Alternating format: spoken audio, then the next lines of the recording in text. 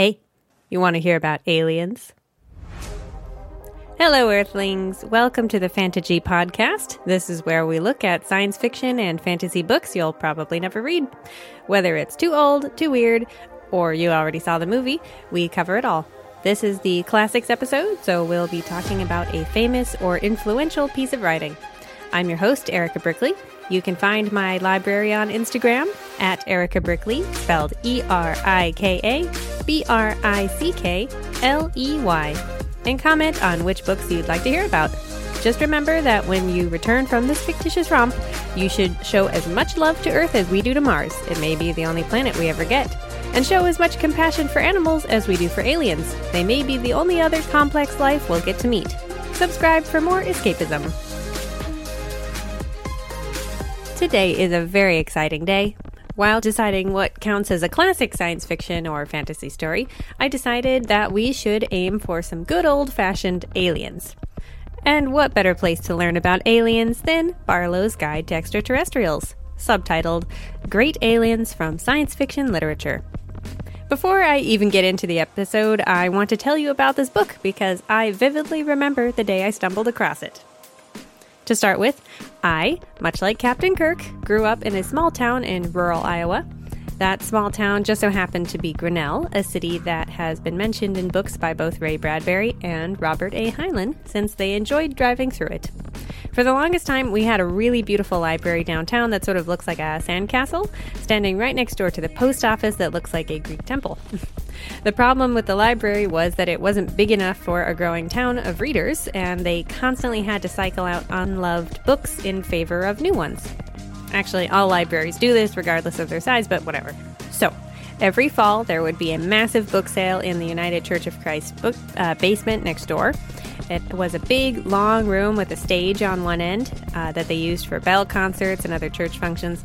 But for this one day a year, the whole place was filled with folding tables covered in books, boxes, stacks, and rows of books sorted by genre.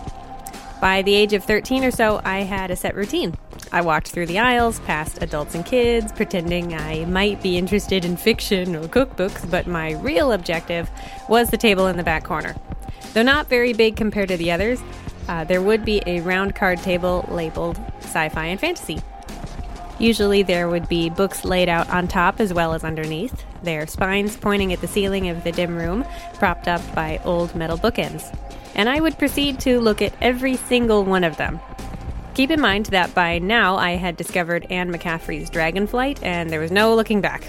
That's a story for another day. After devouring every paperback, hardback, and dust jacket on that table, I made my final decisions. If I waited until about 2 o'clock, I think, I could get a whole box of books for like $1. That meant I didn't have to discriminate very much about who got to come home with me.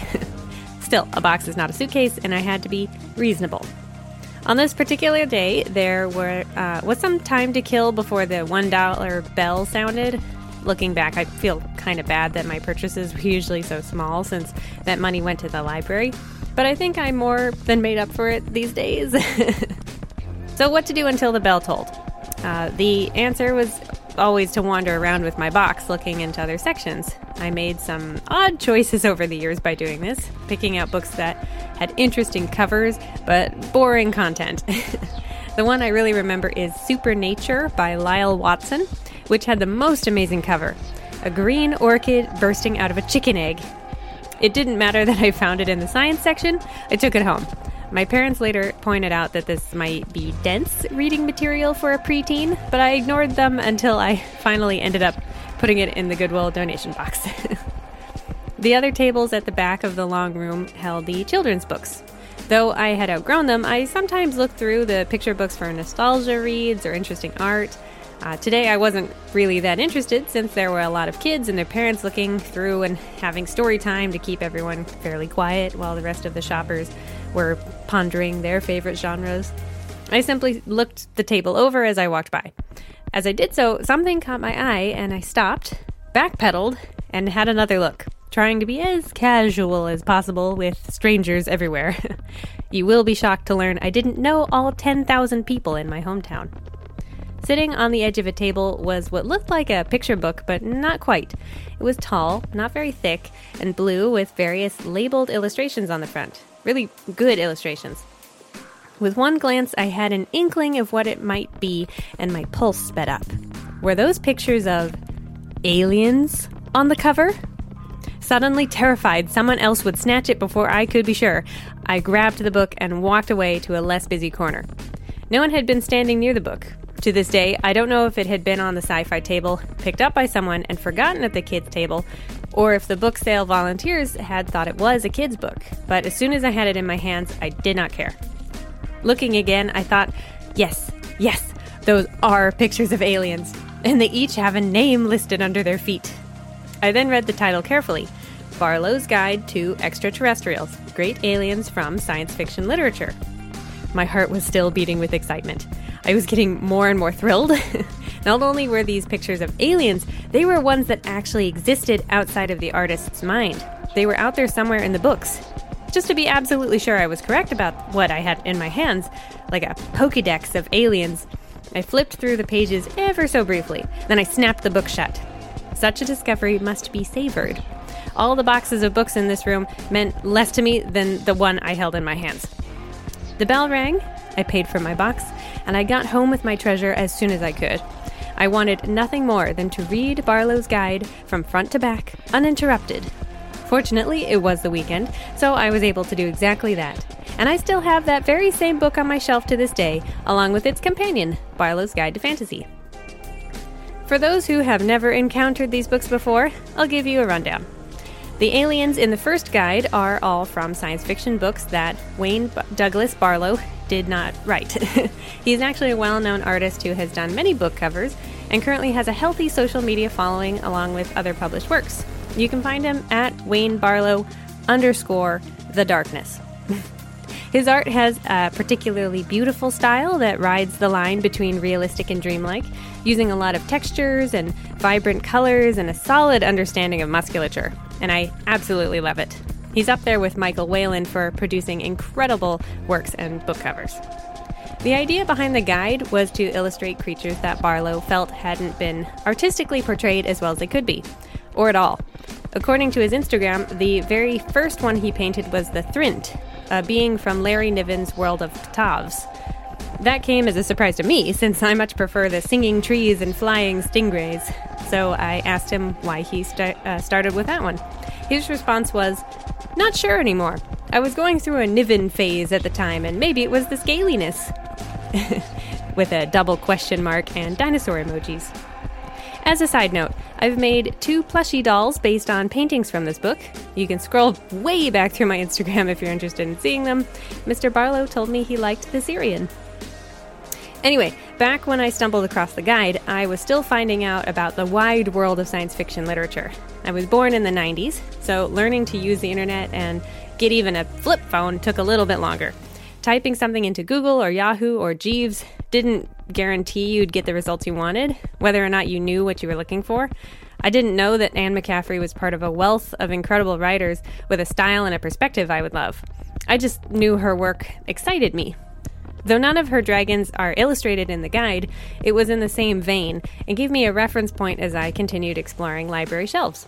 I didn't know Ursula Le Guin, James White, Jack L. Chalker, Frank Herbert, Poul Anderson, Arthur C. Clarke, Piers Anthony, or any of the others, including today's author.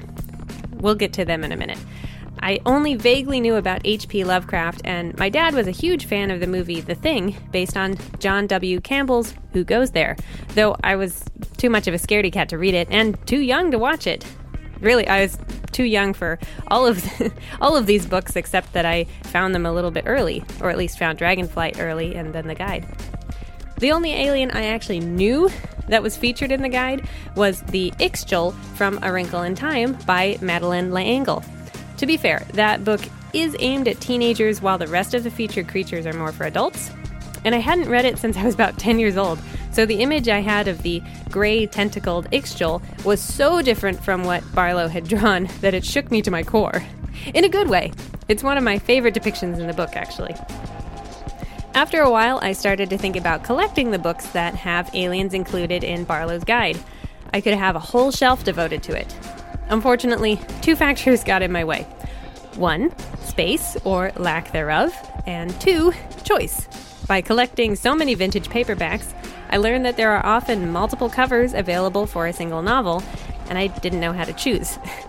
Really, that became more of an excuse since the lack of space on the shelf problem loomed large. Out of all of the wonderful aliens that there are to pick from, I ended up choosing a story I read largely because of Barlow's Guide, and that is The Voyage of the Space Beagle by A.E. Van Vogt. It's a series of related stories written during the 30s and 40s that were compiled into a novel in 1950. My copy is included in a book called Triad, published by Simon & Schuster sometime during the 50s. It also includes The World of Null A and Slan. While the creatures from Space Beagle are probably more well-known as iconic creatures, I think Slan and Null A might be more famous novels. We'll talk more about Van Vogt's famous aliens after the summary. My weakness as a sci-fi lover is that I don't really enjoy reading short stories, though I can't say that I'm talented at sticking with a super long narrative either. For this reason, I almost never read anthologies or magazines, even if those things contain incredible imagination and prose. I just struggle to pick up and start, losing steam after just a couple stories. When I picked up this copy of Van Vogt's work at a book sale and decided to read Space Beagle, I did so without knowing it was originally a set of short stories, and I'm fine with that. They all feature the same spaceship with the same main character, so it doesn't really matter. In that way, they resemble James White's Sector General novels, some of my very favorites for aliens and pacifist content, since there is mostly one main character in one main setting, dealing with situations that pop up. And I really enjoyed The Voyage of the Space Beagle. I love anything with a compelling plot and good aliens, even more than I love any individual character. You can tear me apart in the comments for saying so. I'll let you know I'm a little nervous about tackling this summary because short stories are written to be tight and succinct and almost summarize themselves, so it might get long. Aside from that, I almost didn't pick this one for one very simple reason. My copy is an old oatmeal-colored hardback with no dust jacket. It has no cover. How can I talk about a book if I don't even have a photo of it on Instagram? What made me decide to do it was the fact that 2 of the alien creatures from this book are featured in Barlow's Guide. Though I don't have a beautiful book sitting in front of me, I can review Wayne Douglas Barlow's illustrations when we're done with the summary. I'll also talk about the covers for Space Beagle on Google Images, which mostly feature a different creature that is a little more well-known in pop culture, though some do offer alternatives to Barlow's work. Frankly, I'd love to have a shelf dedicated to nothing but Space Beagle book covers. I love comparing artist interpretations. Part of why I chose this book for this rotation's classic episode, remember that it goes obscure, classic, weird, kids, is that I read it several years before seeing Ridley Scott's Alien movies. As I mentioned before, I was a bit of a scaredy cat, so I was in my mid-20s before I discovered how awesome science fiction horror can be. It's not just about being scary, it's a vessel for practical effects, philosophy, and mind-bending ideas. I loved both Alien, I love Alien, The Thing, Poltergeist, and so on. But there was something about Alien that bugged me when I saw it the first time. Something about the major plot points that were familiar. It really reminded me of The Voyage of the Space Beagle.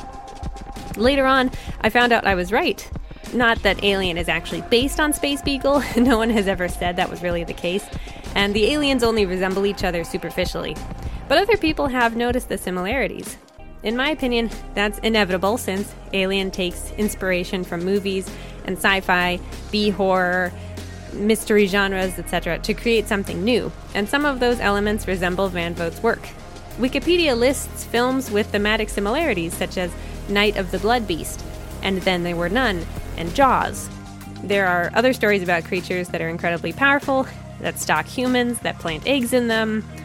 Anyway, even though it may not have been on purpose, Van Vogt actually did sue 20th Century Fox over it, and they settled out of court.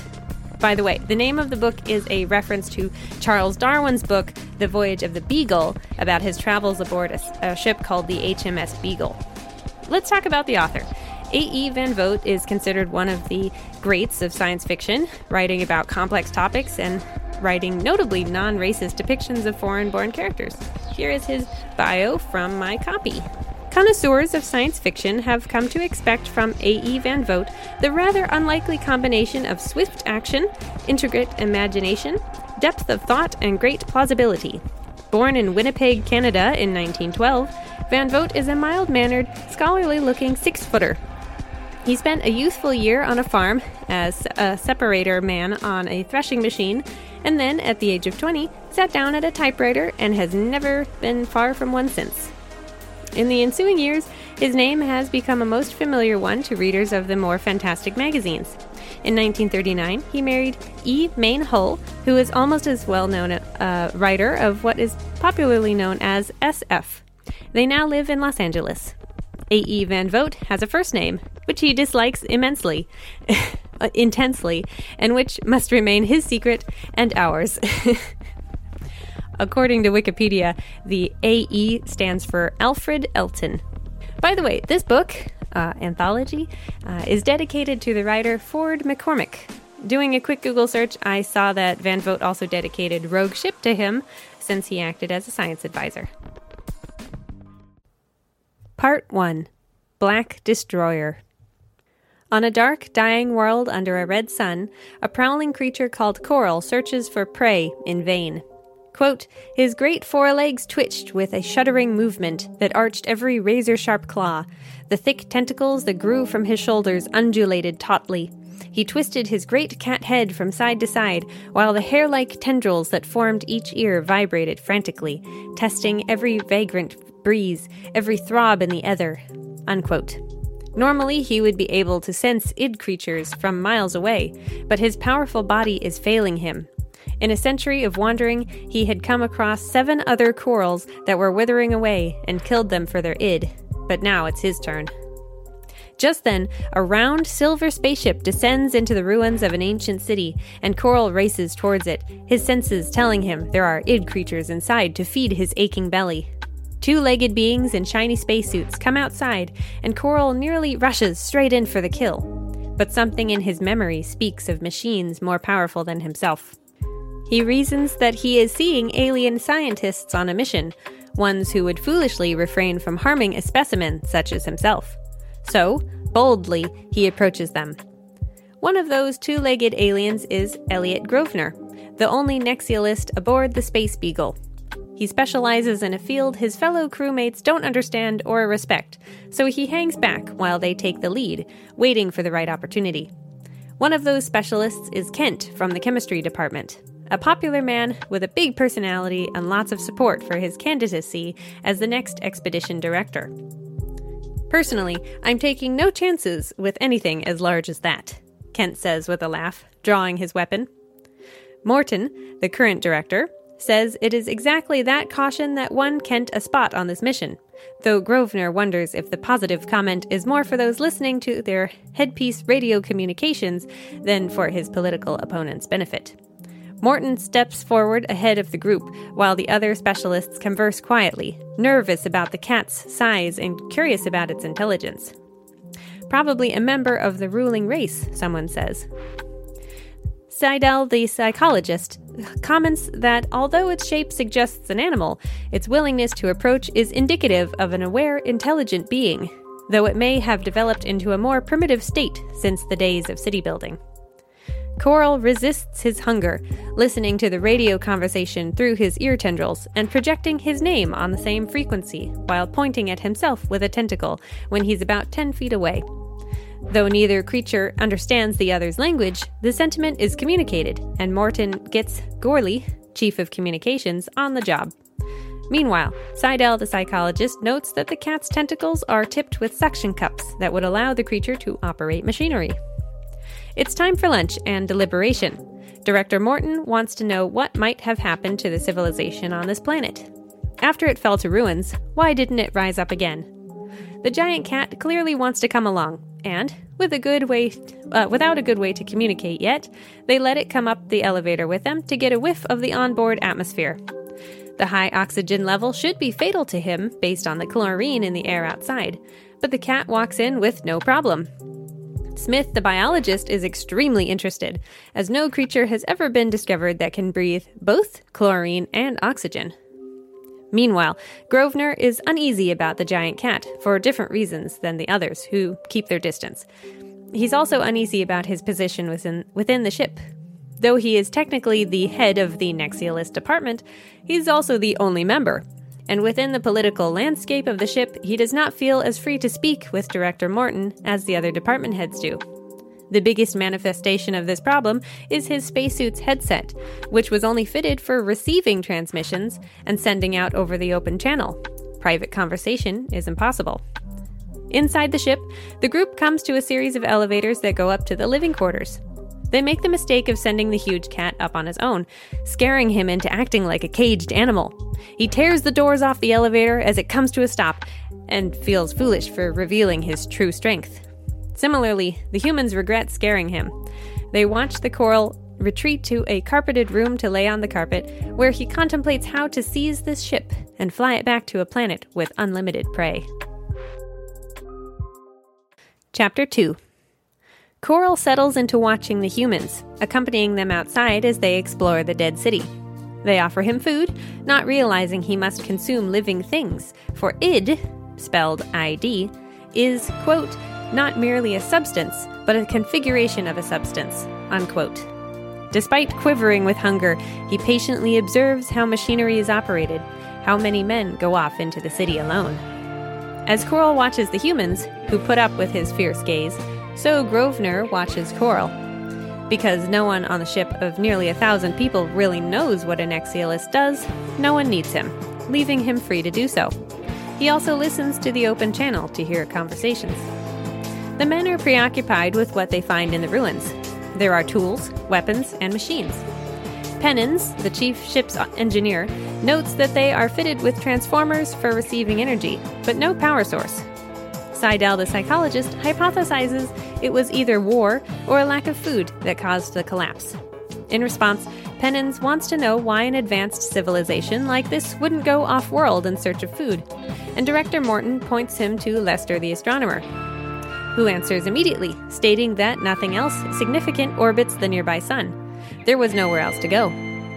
So, tremendous would have been the problem of the ruling race of this world that in one jump they would have had to solve not only interplanetary, but interstellar spaceflight, Lester explains. There were stepping stones like humans had on Earth: moon, planets, stars, and beyond. Only after all that did they invent the anti-accelerator drive to allow for galactic travel. Grosvenor realizes he's lost sight of the giant cat and drives his little aircraft around the ruins in search of him. Moments before, Coral slunk away into the rubble in search of a man who went off alone. His hunger takes over, and a green foam froths at his mouth as he stalks his prey. Though a large, alert man, he falls to the cat's huge paw. Coral rips open the spacesuit, generating an energy field that prevents the id from leaking out of the muscles into the blood. Quote, he plunged his mouth into the warm body and let the lacework of tiny suction cups strain the id out of the cells. Unquote. The huge cat freezes and flees when a small aircraft flies overhead, returning to a group of humans to act innocent. After surveying the sprawling city, Grosvenor finds Coral sunning himself on a rock near the ship. For a while, he's satisfied to sit back and keep an eye on the big cat. But soon a group announces over the radio that they've discovered the smashed body of a man from the chemistry department.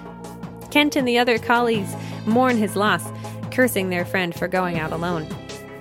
Not on the chemistry radio band, Grosvenor can't hear everything, so he asks permission before placing his hand on someone's arm to allow his suit to pick up the frequency through theirs. Everyone is shaken by how senseless the death is. Bloody, tattered, nothing taken. Smith, the biologist, thinks that some creature, possibly a big cat, killed the man to eat him, only to dislike the alien meat. Before Grosvenor can say anything, everyone concludes that no one had their eyes on the feline 100% of the time. So he could have snuck off and done this. Kent, as head of the chemistry department, thinks they should kill the cat now, rather than take any more chances. But Director Morton isn't ready to act yet. He calls Corita the archaeologist. Do you think the pussycat is a descendant of the dominant race of this planet? He asks. I will mention here that Kurita is a Japanese character. Keep in mind that this story was originally published in the years surrounding World War II, so it was unusual for a Japanese character to be written in a straightforward, respectful way. Kurita considers the question. He thinks out loud, saying, Director Morton, there is a mystery here. Take a look, all of you, at that majestic skyline. Notice the architectural outline. In spite of the megalopolis which they created, these people were close to the soil. The buildings are not merely ornamented. They are ornamental in themselves. Here is the equivalent of the Doric column, the Egyptian pyramid, and the Gothic cathedral, growing out of the ground, earnest, big with destiny. If this lonely, desolate world can be regarded as a Mother Earth, then the land had a warm, a spiritual place in the hearts of the inhabitants. The effect is emphasized by the winding streets. Their machines prove they were mathematicians, but they were artists first. And so they did not create the geometrically designed cities of the ultra-sophisticated world metropolis. There is a genuine artistic abandon, a deep, joyous emotion written in the curving and unmathematical arrangements of houses, buildings, and avenues. A sense of intensity, of divine belief in an inner certainty. This is not a decadent, hoary with age civilization, but a young and vigorous culture, confident, strong with purpose. There it ended, abruptly, as if at this point the culture had its battle of tours and began to collapse like the ancient Mohammedan civilization. Or as if one leap it spanned centuries of adjustment and entered the period of contending states.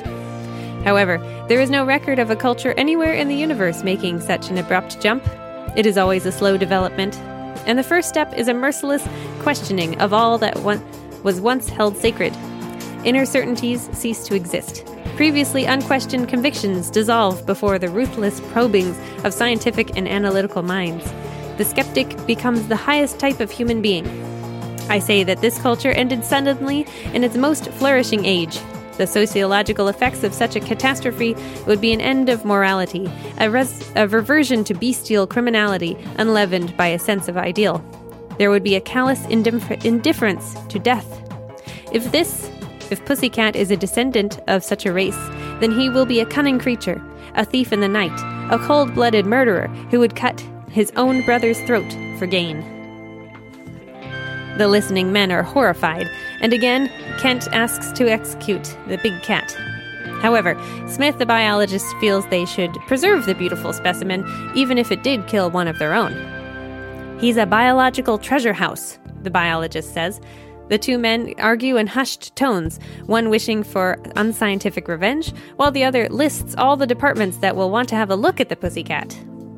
Director Morton asks Kurita for another opinion, speculating that coral could be from a more advanced, if technically inferior, culture than humans. If they're going to speculate that the cat is a murderer, they can easily guess that he is incapable of such thoughts. He announces that the alien will be allowed to live, and any deaths from now on are the fault of the human negligence. Besides, there could be other dangerous creatures around. Kent, the chemist, is furious, determined to find out what it was the cat wanted from the body. The autopsy is his new priority. Chapter 3.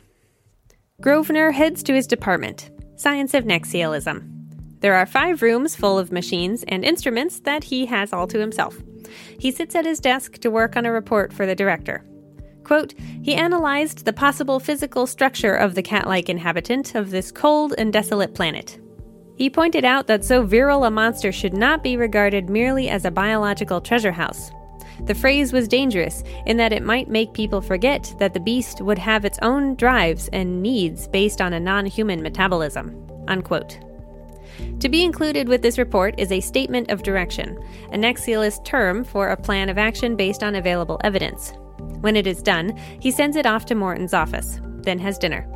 Afterward, he finds out the big cat is in the library. Grosvenor goes there to watch him.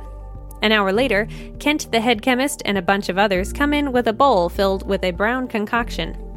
He looks haggard and strained. I've identified the missing element, he announces to those present. It's potassium.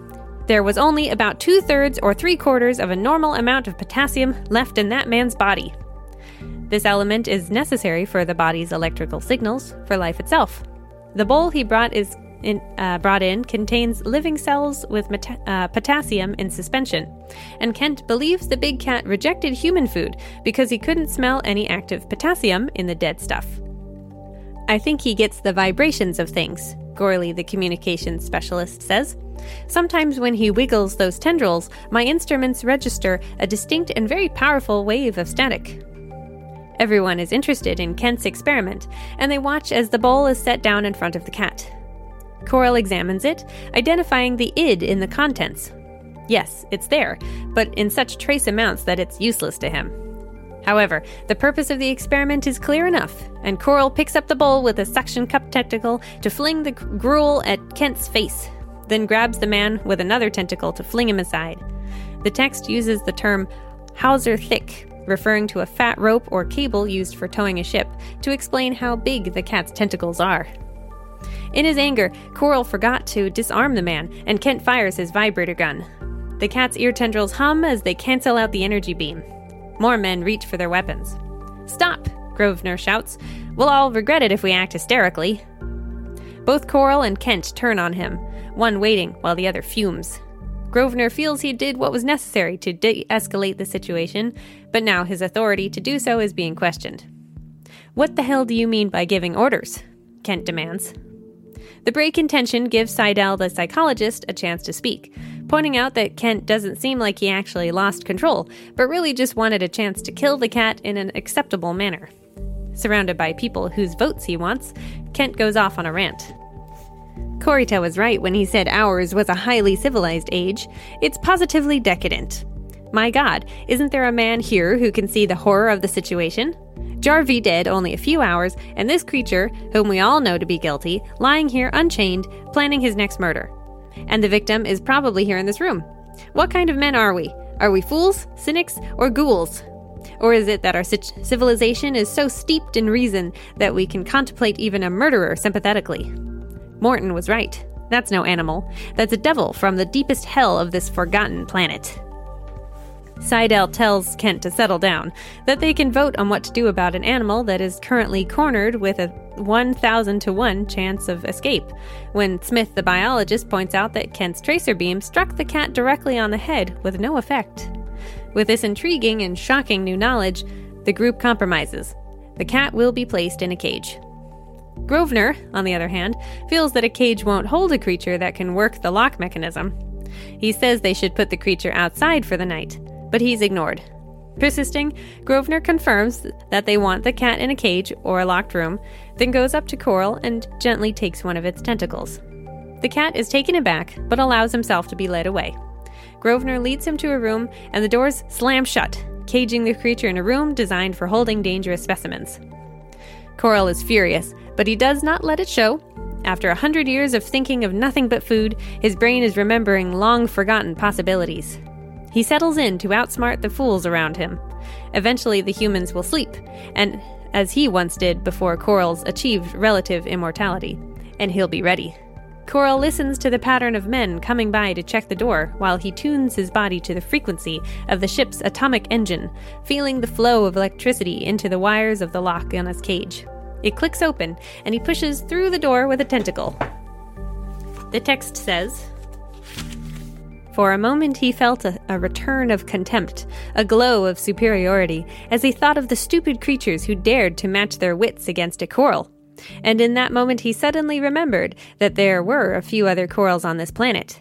It was a strange and unexpected thought, for he had hated them and had fought them ruthlessly. Now he saw that vanishing small group as his kind. If they were given a chance to multiply, no one, least of all these men, would be able to stand against them. Thinking of that possibility, he felt weighted down by his limitations, his need for other corals, his aloneness. 1 against 1,000, with the galaxy at stake. The starry universe itself beckoned his rapacious, vaulting ambition. If he failed, there would never be a second chance. In a floodless world, he could not hope to solve the secret of space travel. Even the builders had not freed themselves from their planet." Coral finds a bedroom and a sleeping man, and quickly pounces on him, crushing his throat, and sucks the id from his body. He does this 7 times, then returns to his cage with perfect timing as someone comes to check on him. Then he slips into 4 more bedrooms. However, he pauses when he comes to a dormitory of 24 men. Quote, "For more than 1,000 years, he had slain all the living forms he could capture," unquote. There was no way he can resist this temptation. He finishes the satisfying deed and realizes he's overstayed his welcome. Coral's fantasy of a night of swift, perfect timed killings crumbles. It is now unlikely he can seize this ship in one day. The cat lopes back to his cage to find the 2 guards discussing the open door. Upon seeing the nightmare of his shape in the corridor, one draws a weapon while the other lets out a shriek to wake the whole ship that ends when Coral kills them both. Not sure yet what else to do, he flings the bodies away from the prison and locks himself back up, pretending to sleep, preparing himself for the struggle of a lifetime. Chapter 4. Grosvenor arrives at the scene to find the corridors overcrowded and impossible to get through. Director Morton is horrified by how many essential workers were lost. Some people are shouting about space madness, much to Grosvenor's annoyance. Quote, "It was a meaningless phrase, still current after all these years of space travel. The fact that men had gone insane in space from loneliness, fear, and tension did not make a special sickness of it. There were certain emotional dangers on a long voyage like this one. They were among the reasons why he had been put aboard, but insanity from loneliness was not likely to be one of them," unquote. Though Morton also finds the suggestion of space madness unhelpful, he's not in a position to criticize tense, afraid people. Dr. Eggert then arrives to examine the bodies, and Grosvenor seizes the opportunity to follow him through the crowd to where Morton is. The doctor makes it clear that the dead men's throats were crushed by something 10 times stronger than a human. They discuss whether the big cat could have done it. At first, Morton thinks no, but Smith, the biologist, points out that Coral seems to be able to interact with energy fields. They agree that the only proof they have of the creature not being invincible is the fact that it hasn't killed them all already. Morton doesn't hesitate any longer to go to the cage door and activate the switches that will electrocute the whole room, but the fuses flare up for only a moment before turning black. This failure confirms that the cat is vulnerable to powerful energies, so he must interfere with them. And the men begin planning how to get something bigger over here to blast him with. Clearly, Coral knows what they're planning, and they can hear him slamming against the wall inside. Grosvenor is less optimistic than the others that the beast is truly trapped. Captain Leith arrives with other military officers. Everyone is now on the same page about killing the creature they brought on board, so it's time for him to take charge. While the corridor is mostly cleared out of men, they begin to feel odd shifts, as if the engine is being tested. Then the ship lurches and accelerates upwards, knocking everyone down with the power of 6 times Earth gravity. Grosvenor forces himself up and makes his way to the spacesuit storeroom, where Captain Leith has already arrived. They help each other into suits, relieving the pressure of takeoff, before helping others to do the same so they can all pass out suits. Grosvenor returns to the cage where other scientists have gathered at the newly opened door. A huge hole was punched through the opposite wall, proving the impossible power of their opponent. Upon closer inspection, they discover that the edges of the hole crumble into dust at touch. "I know something of metallurgy," Grosvenor says, pushing his way forward. Smith, the biologist, doesn't recognize him, assuming he's one of the dead metallurgist's assistants. Grosvenor lets him think that for now, saying, "This creature used his special powers to interfere with the forces holding the metal together." Everyone is anxious and afraid, for a super being now controls the ship, the engine room, and the machine shops. "The thing doesn't dominate the engine room completely," an officer says. "We've still got the control bridge, and that gives us first control of all the machines." When questioned as to why the officers didn't focus on shutting off the engines rather than sticking men in spacesuits, the man says that Captain Leith was prioritizing everyone's safety before revealing their advantages to the beast. Despite some tension between scientists like Director Morton and military ship crew like Captain Leith, Morton seizes control to conduct an experiment. First, they're going to surround and storm the engine room with blasters, where Coral has locked himself in. Second, they'll use the bridge controls to shut off everything but the main acceleration, since a planet-bound alien has never been subjected to so much gravity before. Everyone is glad to have something to do, but Grosvenor watches from afar with a sense of dread. This is a big, old-fashioned front-on attack. Morton gives the order, and the power is switched off. Everything but the main engines. The corridors go black, and they have to rely on their spacesuit lights. The men turn on the blasters to get through the engine room doors, which will take about 15 minutes. After 10, there's no movement inside, and the director gets nervous. Then, suddenly, it becomes apparent they're not getting any further as the metal rapidly cools. The experiment was a failure. Chapter 5. Grosvenor gives his credentials to a guard at the door of the bridge. I haven't admitted anyone in here who's under 40, the guard says. Nexialism? What's that? Applied holism, Grosvenor says, going inside. This is his first time on the bridge. The control board is compact but huge, made up of curving tiers of instruments. Below that is an auditorium to fit 100, already filling up, and Grosvenor finds himself a seat. The meeting starts, and Director Morton explains how the creature made the engine room doors impregnable. Kent, the head chemist, says there's no point in knowing how this was accomplished if they can't fight against it. Morton agrees that they need to do some planning, asking Selensky, the pilot, to start all the engines again. There's no point in keeping them off right now. I'm going to ask various experts to give their suggestions for fighting the pussycat, the director says. What we need here is a consultation between many different specialized fields, and, however interesting theoretical possibilities might be, what we want is a practical approach. Grosvenor knows this more or less dismisses him. Nexialism is the integration of many sciences, which should be what they're looking for, but his answers probably wouldn't be perceived as practical. 2 hours later, Grosvenor is not one of the specialists to be addressed, and everyone is getting tired. A half-hour break is called. To Grosvenor, it feels like he's been given a scant 30 minutes to solve the problem. Quote, the trouble with what the scientists had agreed on was that it was not thorough enough. A number of specialists had polled their knowledge on a fairly superficial level.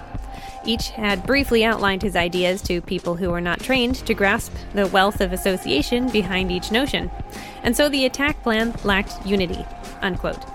Grosvenor looks back on his education at the Nexial Foundation with new appreciation, knowing now that all other education systems are outdated. He's young, only 31, but he was the only Nexialist put on this ship 6 months ago, and it's up to him to use what he knows and convince the authorities. Grosvenor gathers more information by calling other departments and talking to subordinates. Some of them react to his department head title immediately, some pass him over to their own supervisor, like Smith in biology, and others, like Kent in chemistry, are impatient. Kent in particular is very condescending towards him, refusing to give over unchecked atmospheric data during an unrelated crisis. The time is past for academic discussion, the older man says. You don't seem to understand that we're in deadly danger. If anything goes wrong, you and I and the others will be physically attacked. It won't be an exercise in intellectual gymnastics. And now, please don't bother me again for 10 years. Grosvenor is angered, yet amused, to be hung up on in this way, and continues making calls. He has created a chart to map out everything from volcanic dust in the air of the coral's planet, to the types of seeds that would have grown there, to the digestive tracts of animals that would feed on plant life. It's a special chart used by Nexialists, and he makes several copies of it. Finished, Grosvenor takes the chart to the mathematics department in order to hand it to Director Morton, only to be turned away and told they'll try to bring it to his attention. He's had enough of being told things like that. Sure, his reports never make it to the director, but he's several years younger even than Morton's secretary, who makes it clear that Nexialism is considered a younger science, hardly worth considering. Next, Grosvenor goes to Captain Leith, who to his credit does meet with him. However, the captain doesn't agree with the Nexialist's suggestion to allow the monster to escape, stating that it must be executed, as much for punishment as everyone's safety. The young man is then asked to leave. It's time for the meeting to start again. Director Morton is looking rather disgruntled, but pushes forward with asking that the experts give their suggestions for overpowering their foe. Pennons, the chief engineer, says his team will create a switch that will let them start and stop various machinery to knock the creature off balance, allowing them to blast through the doors. Gorley, the chief communications engineer, says his team will go in with various gadgets meant to overwhelm the monster's energy manipulation capabilities. Zelensky, the chief pilot, reminds everyone that the plan must be executed in quick succession, giving the monster no breaks from the barrage and increasing its confusion. Then they'll decelerate the ship, a sensation the cat has never felt before. Korita, the archaeologist, summarizes the big cat's mistakes, panicking in the elevator, revealing its powers after the bowl of potassium experiment, getting caught on its nighttime killing spree. This points to a primitive, egotistical mind. Korita says, he is like the ancient German soldier who felt superior to the elderly Roman scholar as an individual, yet the latter was part of a mighty civilization of which the German of that day stood in awe. In short, Korita thinks they can win. Much to the young man's surprise, Director Morton calls on Grosvenor to outline his plan, if only because he was so determined to share it that he visited both the director and the commander. Shakily, Grosvenor does, first giving a little introduction. At the Nexial Foundation, we teach that behind all the grosser aspects of any science, there is an intricate tie-up with other sciences, he says. There's too much to explain right now, so he moves on, though he says that someone trained in the overlapping sciences can solve the problem of the cat. He is able to break down the history of the planet. 1,800 years ago, due to volcanic soil in the atmosphere, the sunlight changed and most plants died. While out exploring, the ship's crew found deer-like creatures that were nearly impossible to catch that contained potassium similar to Earth creatures. Since there is almost no plant life, there are very few deer or other creatures, and the big cats lost most of their food source. It's very strange that in all this time, the cats never tried to farm the deer or the plants. He deduces that the cats were not the dominant race on this planet, but animals experimented on by the city builders. Grosvenor looks out over his rapt audience, trying to ignore the way Kent, the chemist, looks off into the distance as if annoyed. He keeps going, even though he knows some of what he's going to say won't make much sense to anyone without his particular scientific training. What about the city builders? He concludes that they wiped themselves out in an atomic war 1,800 years ago, darkening the skies. The big cat is intelligent, yes, but he is not a builder or natural tool user, and he is not fully aware of his own abilities. If they let him escape the ship, he'll be at their mercy. Grosvenor thanks his audience and sits. Some of the experts in the room scoff at the history presented, others want more evidence, and others say it's more or less compatible with what they found. When pressed further, Grosvenor says the best course of action would be to give the cat access to a corridor leading off from the engine room that goes to an escape pod. Captain Leith makes the final call, saying that if the current plan fails, Grosvenor's will be considered. Chapter 6. Meanwhile, in the machine shop, Coral works on a lifeboat ship in the hopes of readying it for escape. He remembers most of what the builders taught him, how to use and adapt to machinery. With this little ship, he could get back to his planet, teach his fellow corals, and go out into the universe in search of id. Then again, he's not sure if he has to leave the ship. The humans don't seem capable of overpowering him. Suddenly, the attack plan is set in motion. The engines are turned off and on, and just as Coral almost has them back to normal, the blasters are fired on the doors. He can't deal with both problems at once. He must escape. With the lifeboat ready, he tries to vibrate the wall of the engine room into collapse. But the hull of the ship is too dense. The attempt pushes him to his limit. Then, as the doors are busted down, he succeeds and jumps into the lifeboat for takeoff. In space, Coral can see the big ship and all its lighted portholes. He maneuvers the lifeboat back towards his home planet, letting the human ship fall behind. But then something strange happens. The sun he was headed towards gets smaller, and the human ship gets bigger. It's too much for his mind to take. Coral rages in the tiny pod, and in a single moment of lucidity that knows cannons are aimed at him, he creates, quote, the violent cell disorganization that freed every droplet of id from his vital organs, unquote.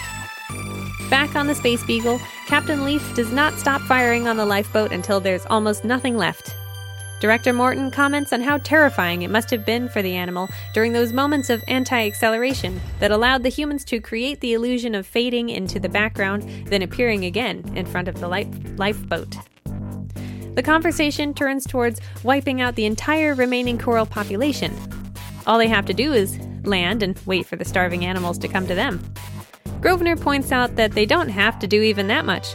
They can simply let the murderous cats go hungry and die out, unaware of any visitors. Part 2. War of Nerves. Chapter 7. Grosvenor hangs a flyer on the bulletin board. Lecturer Elliot Grosvenor. Place, Nexial Department. Time, 1550, 971. There is a footnote regarding the date and time. The ship operated on what was called star time, based on a 100-minute hour and a 20-hour day. The week had 10 days, with a 30-day month and a 360-day year. The days were numbered, not named, and the calendar was reckoned from the moment of takeoff. Though he likes his flyer, Grosvenor notes that, quote, the announcement competed with 8 other lectures, 3 motion pictures, 4 educational films, 9 discussion groups, and several sporting events, unquote, not to mention the people who prefer to read in their rooms or hang out with friends. Then again, Grosvenor used not a piece of paper, but a gadget that makes the words change color like a neon sign, so it really stands out. As he heads out for some lunch, someone hands him an advertisement for a political election meeting. It's for Kent, the head of chemistry, who's running to be the next ship director. It emphasizes that he cares for scientists, who make up 804 of the 984 people on board, which Grosvenor finds distasteful. Interstellar travel is dangerous enough already without dividing people among arbitrary lines. That was the whole reason democracy was introduced to these flights. The meeting also just so happens to be at almost the exact same time as Grosvenor's lecture. He finds some eating companions, including a junior chemist named Dennison, who wants to know who he's voting for. Grosvenor finds the question to be rather private, wishing to change the subject, but the others persist. You'll vote for Kent, won't you? Dennison urges. Morton's only a mathematician, not a scientist in the true sense of the word. Scientists have to stick together. Just imagine, here's an entire shipload of us. And what do they put over us? A man who deals in abstractions. Grosvenor can't help but throw in a few digs at Kent, seeing as Dennison is a chemist. That's a new one on me, he says. I've been laboring for years under the delusion that mathematicians were scientists. Grosvenor eats, still salty that the election meeting was scheduled at the same time as his lecture. Kent is the kind of person who won't forget his friends, Dennison insists. I'll wager he also has special treatment for those he dislikes, Grosvenor quips. He feels intensely aware that ships like the Space Beagle act as petri dishes for civilization, both the good and the bad. When Dennison says everyone should vote for Kent if they know what's good for them, Grosvenor says, maybe I'll run for the directorship myself. Get the votes of all the men 35 and younger. After all, we outnumber the oldsters 3 or 4 to 1. Democracy demands that we have representation on a proportional basis. Not having won himself any closer friends, Grosvenor gets ready for his lecture and is dismayed when it's almost time and no one has arrived. Was this Kent's doing? Or is it just the nature of things? He remembers that he was told before coming aboard the Space Beagle, quote, Nexialism is a tremendous new approach to learning and association. The older men will fight it instinctively. The young men, if they have already been educated by ordinary methods, will automatically be hostile to anything which suggests that their newly acquired techniques are out of date. Unquote. After an hour, Grosvenor goes to the bulletin board to change the time. Then again an hour later. Finally, 2 men from the chemistry department arrive, acting with exaggerated politeness and mockery. 8 people in total arrive, including 2 more chemists and McCann, the head of geology. Not one to be entirely discouraged, Grosvenor is buoyed by having an audience and gives his lecture. Afterward, McCann comes to speak to him about the use of a sleep machine that teaches while you sleep. Without proper training, a person can only tolerate it for a few minutes every hour, but with hypnosis and psychotherapy, Grosvenor is capable of sleeping a full 8 hours with it turned on. The Nexialist emphasizes that there are many learning methods used, including tachistoscopic films and the use of one's senses: touch, hearing, sight, smell, and taste. It's all about repetition and speed. It sounds too outlandish, and McCann is a bit doubtful, but he also wants Grosvenor to come speak to the geology department so they can work on utilizing some of these advanced techniques. Though the chemists who attended the lecture leave laughing, Grosvenor feels victorious for having made an impression on one person today. Chapter 8. Grosvenor is shocked the next morning when he arrives at his department to find the door open and 3 of the 5 rooms full of chemists moving stuff in. The remaining 2 rooms have had a lot of the other Nexialist equipment shoved in. Upon closer inspection, he sees most of the chemistry materials are for food production. Kent has cleverly usurped the space for the greater good, leaving Grosvenor only 2 rooms with a back door. It would look to most people as if the space was being better utilized now than it was before. Setting aside his anger, Grosvenor assesses the situation. His dislike of Kent must have been reported by Dennison. So, he goes around telling people, "Will you pass the word along that I welcome this opportunity to further the education of the staff of the chemistry department, and that I hope no one will object to learning while he works?"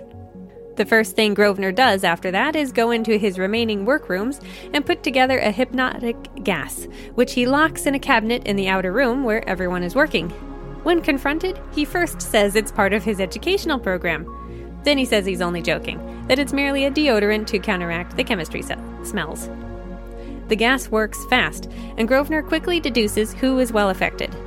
To one man he says, "Go to the washroom in 5 minutes, and I'll give you something. Now forget about it."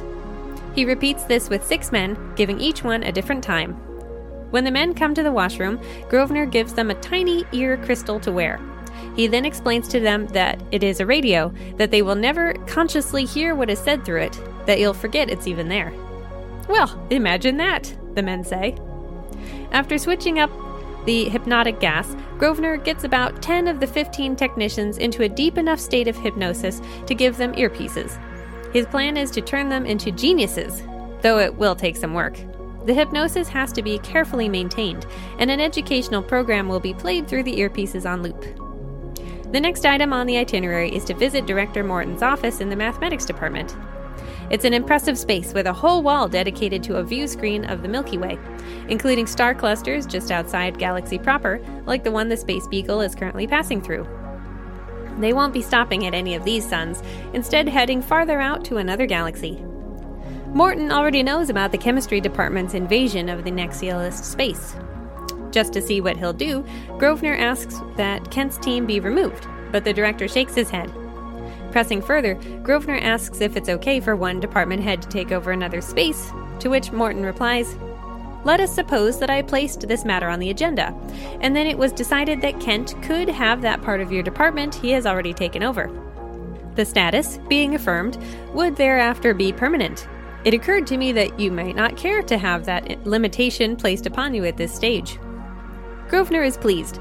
He and the director are on the same page about this, knowing that Kent will have to be pushed out using subtler means. The head chemist has already applied for use of Grosvenor's 4 stolen rooms. Morton's office controls what goes on the meeting agendas, so he can also keep Kent's application for space off the list for at least 1 meeting, and then cancel the next meeting, giving the Nexialist 22 days to take action. Privately, Grosvenor doesn't think he needs quite so long, but there's no harm in having extra time. Before leaving, he brings up the problem with his spacesuit headset not being tuned in with the other department heads, and Morton promises to have the clerical error fixed. They shake hands and part. Upon returning to the jumbled mess of the Nexialism department, Grosvenor discovers Seidel the psychologist watching the chemists continue to convert the space to their needs. "Young man, isn't this a little unethical?" he asks. Playing dumb regarding the hypnosis, Grosvenor agrees that the takeover of his space is indeed unethical. "That isn't what I meant, but I see that you feel justified," Seidel concludes. Pivoting, Grosvenor asks, "Are you referring to the method of instruction I am using on these men?" The psychologist is hesitant to take Grosvenor's side in this. He was asked by Kent to take a look at the men who have been acting a bit odd, and he finds it disagreeable that Grosvenor has hypnotized people without their permission. The Nexialist argues that the takeover of his department's space is unlawful, and the use of hypnosis is to prove a point, not to humiliate or take advantage of anyone. Yes, in a personal quarrel between himself and Kent, Grosvenor is utilizing innocent bystanders, But the psychologist has seen for himself that the only information being fed to the chemists is more chemistry. I regard my department as an educational center, Grosvenor says. People who force themselves in here receive an education whether they like it or not. Seidel understands Grosvenor's point of view and thinks Kent will be glad to know his associates are learning more.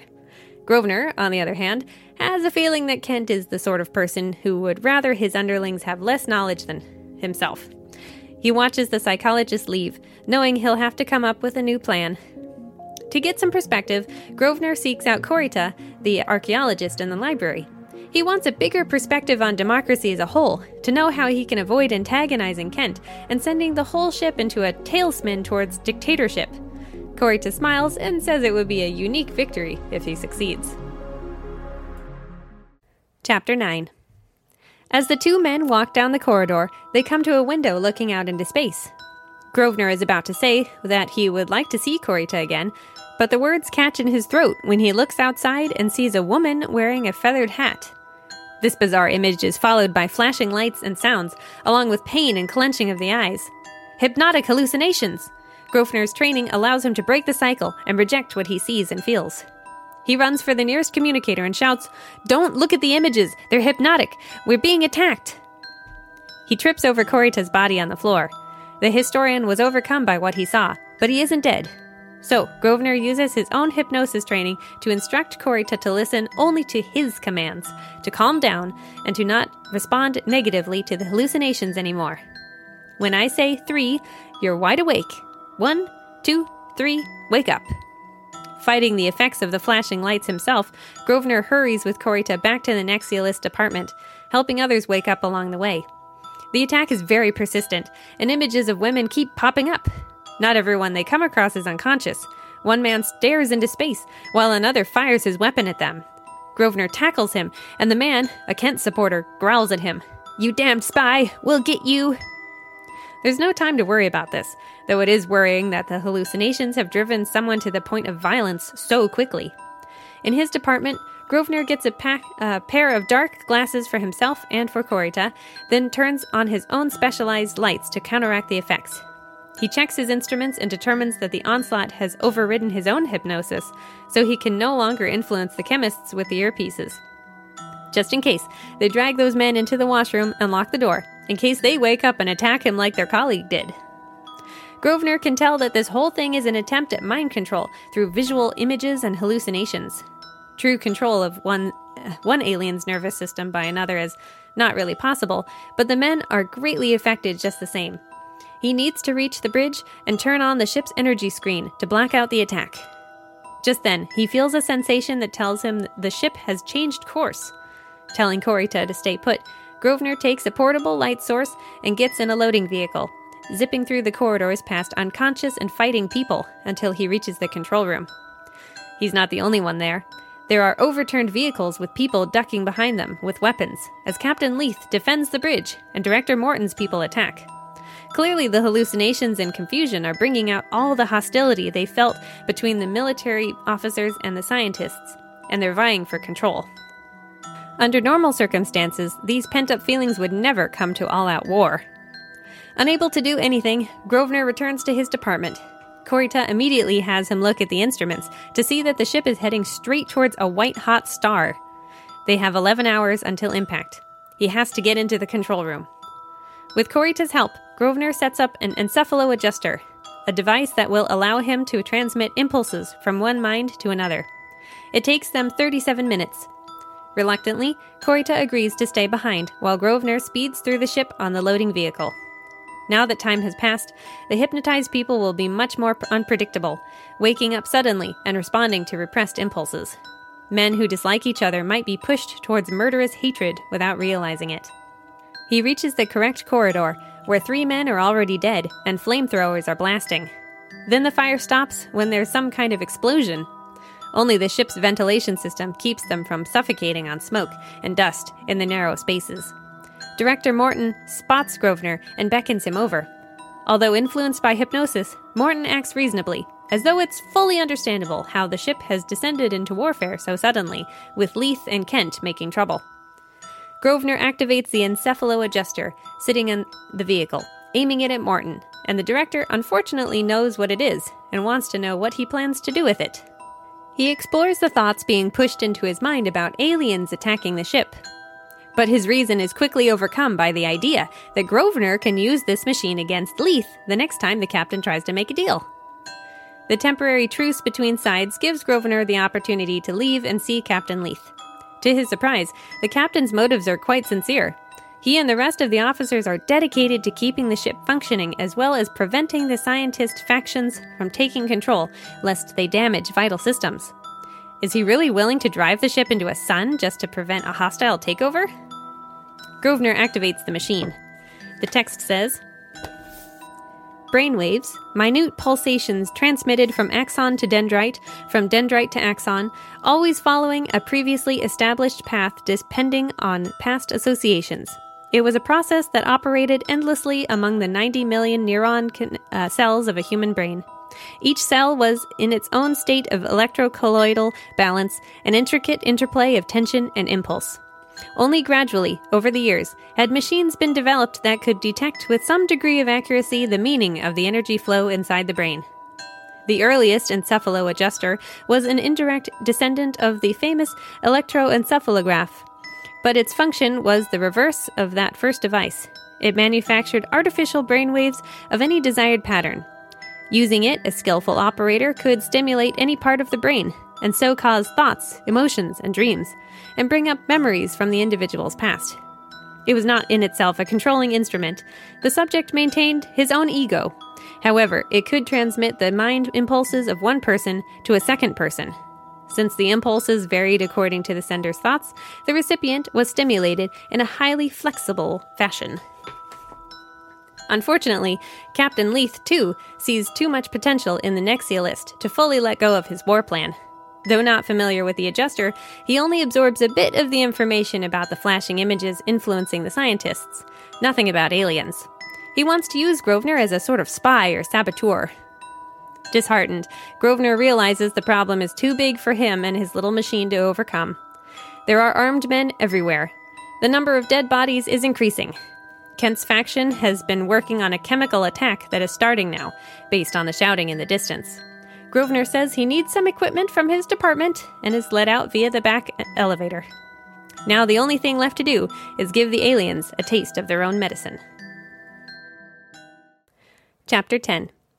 For a long time, Grosvenor labors over his instruments and the encephalo-adjuster, sweating with anxiety in a chill room while Corita watches, before he finally has to admit that he doesn't know enough about the enemy to succeed. All he knows about them, aside from their hypnotic attack method, is that they have curiously woman-like bodies and faces, though some are partly doubled. "How is it you were able to save me, and not the others?" Corita asks. "I got to you right away," Grosvenor replies. For everyone else, the hallucinations have been on repeat for a long time now, and only a Nexialist mind trained in the right type of hypnosis could withstand it. More importantly, Grosvenor wants the historian's advice, to gain some insight into what type of civilization they're dealing with. Beings who can use hypnosis over a distance, as these can, would probably be able to stimulate each other's minds, Grosvenor says, and so would have naturally the kind of telepathy that human beings can only obtain through the encephalo-adjuster. What else would the ability to read minds without artificial aids have on a culture? This gets Corita thinking, despite his initial hesitance to speculate about a never-before-seen alien race. Since they can read each other's minds, there would be little to no doubt in society. They would hurry through the stages of civilization, quickly ending up in a state of decline that creates a dislike for change and a lack of empathy. It's not a perfect hypothesis, but it's all they've got.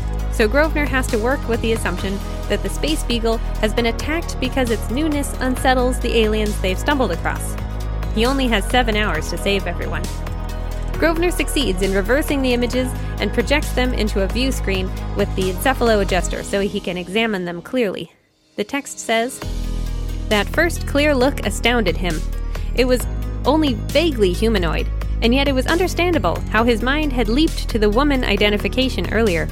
Its overlapping double face was crowned with a neat bun of golden feathers, but its head, though now unmistakably bird-like, did have a human appearance. There were no feathers on its face, which was covered with a lacework of what seemed to be veins. The human appearance resulted from the way those markings had formed into groups to give the effect of cheeks and a nose. The second pair of eyes and the second mouth were in each case nearly 2 inches above the first. They almost made a second head, which was literally growing out of the first. There was also a second pair of shoulders and a doubled set of short arms that ended in beautifully delicate, amazingly long hands and fingers. And the overall effect was still feminine. Grosvenor found himself thinking that the arms and fingers of the two bodies would be likely to separate first. The second body would then be able to support its weight. Parthenogenesis, Grosvenor thought, reproduction without sex. The growth of a bud from a parent body, and the final separation from the parent into a new individual. The image in the wall before him showed vestigial wings. Tufts of feathers were visible at the wrists. It wore a bright blue tunic over an astonishingly straight and superficially human-like body. If there were other vestiges of a feathery past, they were hidden by the clothing. What was clear was that this bird didn't, and couldn't, fly under its own power. Projecting his desire to know more using illustrations on a blackboard, Grosvenor is able to connect his mind to that of the aliens, obtaining images of a city of tall, slender buildings connected by narrow walking paths. Aside from those, he sees nothing advanced, no machines, aircrafts, cars, or interstellar communication equipment. The view jumps from bird creature to bird creature, seeing how they move nimbly through their high-up world on long legs with lightweight bones, how they function normally even during the various stages of parthenogenesis. Finally, the images fade to a single alien pointing to the encephalo-adjuster, asking for the return of information. Chapter 11. The next step is terrifying, even to Grosvenor. He is up against a race of creatures for whom telepathy is as natural as vision, who allowed him to flit between their minds for a view of their world. He must now give himself up to the same treatment and the danger of possibly many minds invading his. He will give himself 5 hours for the experiment, during which he will also listen to a recording of himself that will hopefully counteract the violent effects that the telepathic effect has had on the rest of the crew. Corita will be there to wake him if the conflict on the ship reaches the Nexialist department. For a moment, Grosvenor hears the recording, and the next it fades, replaced by a distant thunder. Quote, "It became a steady throbbing, like the murmur of a large seashell," unquote. More and more, he gives himself over to the connection. The text says, "His nose began to itch. He thought, they don't have noses. At least I didn't see any. Therefore, it's either my own nose or a random stimulation." He started to reach up to scratch it and felt a sharp pain in his stomach. He would have doubled up with hurt of it if he had been able to. He couldn't. He couldn't scratch his nose. He couldn't even put his hands on his abdomen. He realized then that the itch and the pain stimuli did not derive from his own body, nor did they necessarily have any corresponding meaning in the other's nervous system. Two highly developed life forms were sending signals to each other. He hoped that he was sending signals to it also, which neither could interpret. More and more strange sensations come and go. A full stomach, a needle in his spine, a freezing stream down his back, a muscle cramp, a ripping of muscles. Grosvenor is badly shaken by the time the illusions fade away completely. Then there are more sensations, pleasant ones, though they are impossible to identify. There are soft words and feelings, and he sees a flower.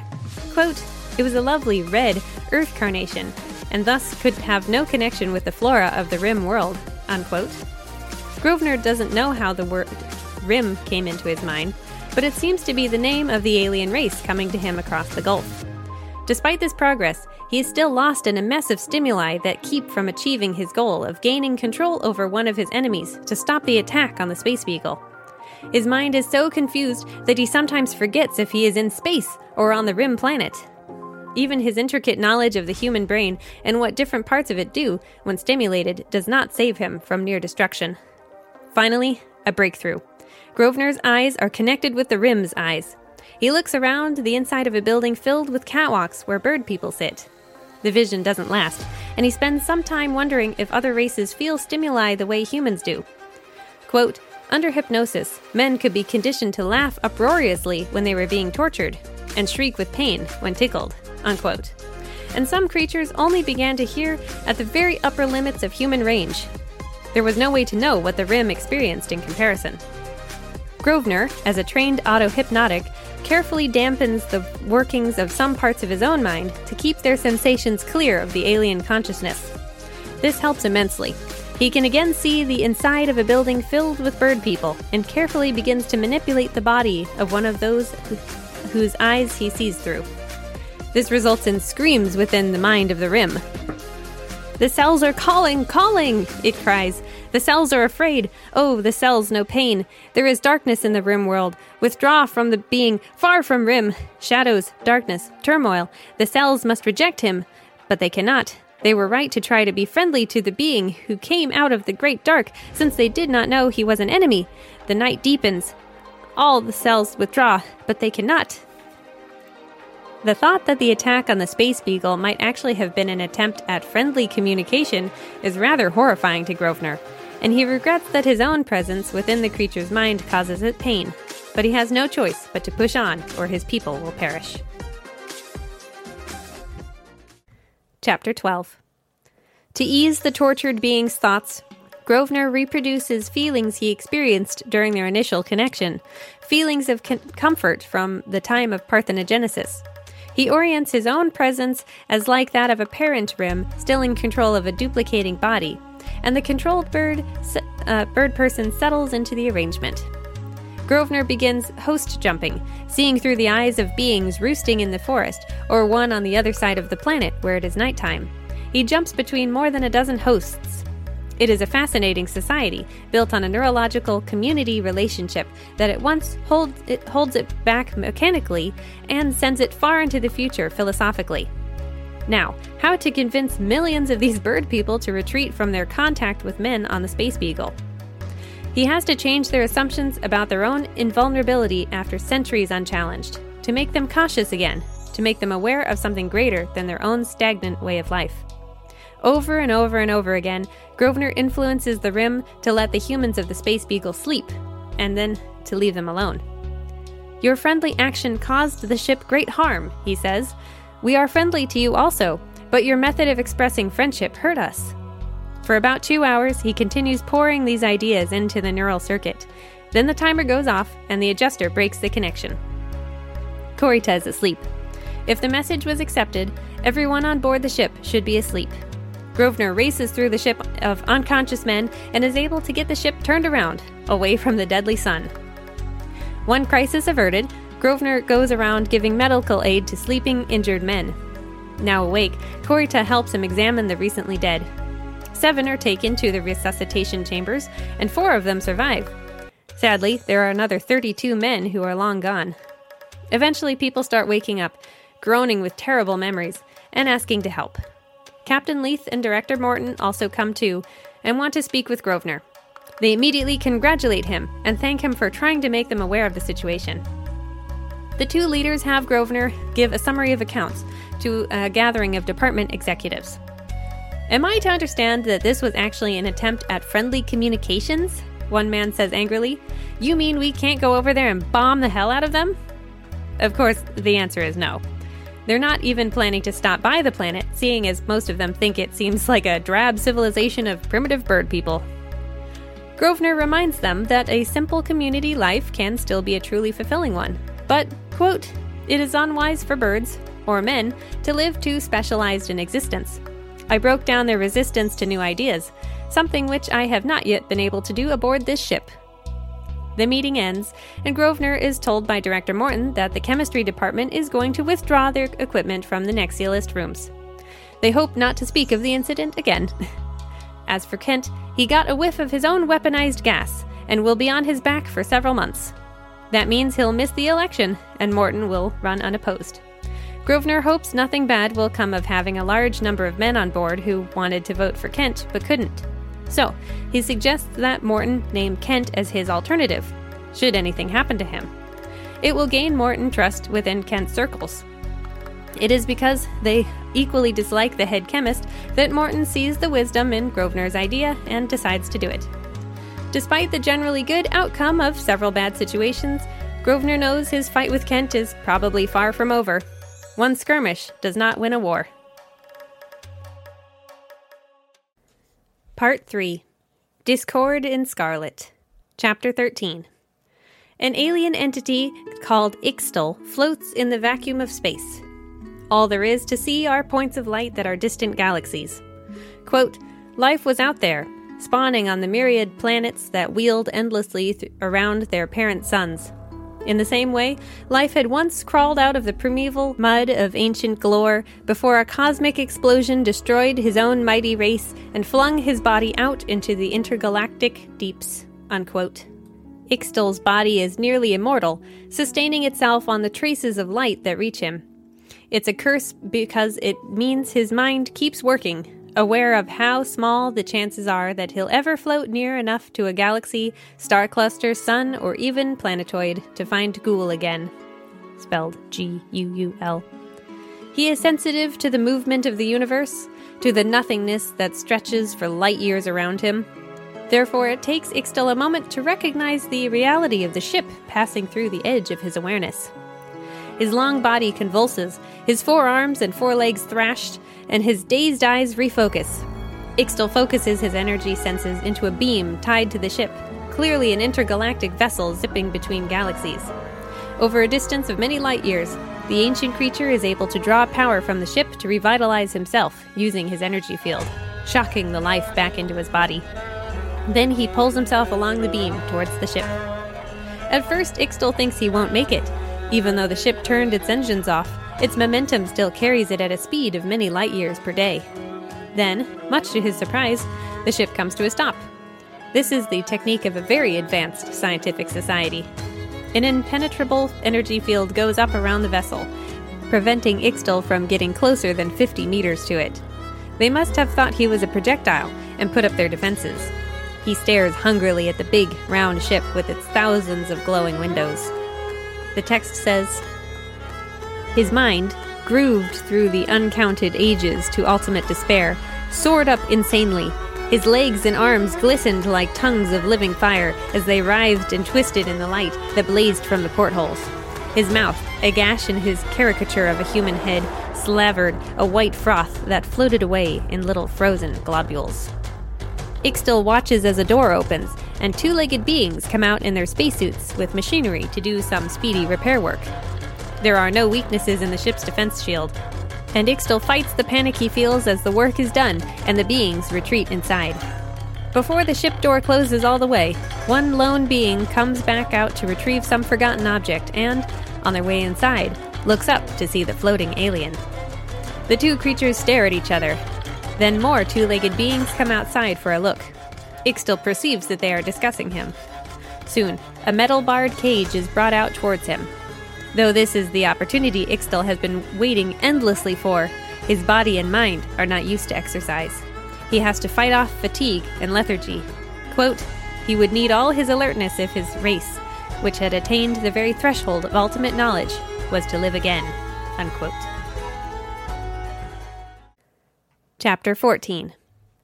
How in the name of all the hells can anything live in intergalactic space? Someone demands. The immense blackness of space, the extreme distance between the ship and the galaxies that look no bigger than stars, is really settling onto the shoulders of the Space Beagle's occupants, including Grosvenor.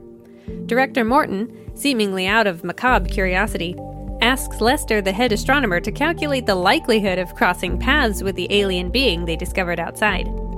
Lester just laughs in response, stating that to figure out the odds of something so crazy doesn't exist. How is it possible that they would come across a living creature out here between two galaxies at the exact moment when they happen to stop for repairs?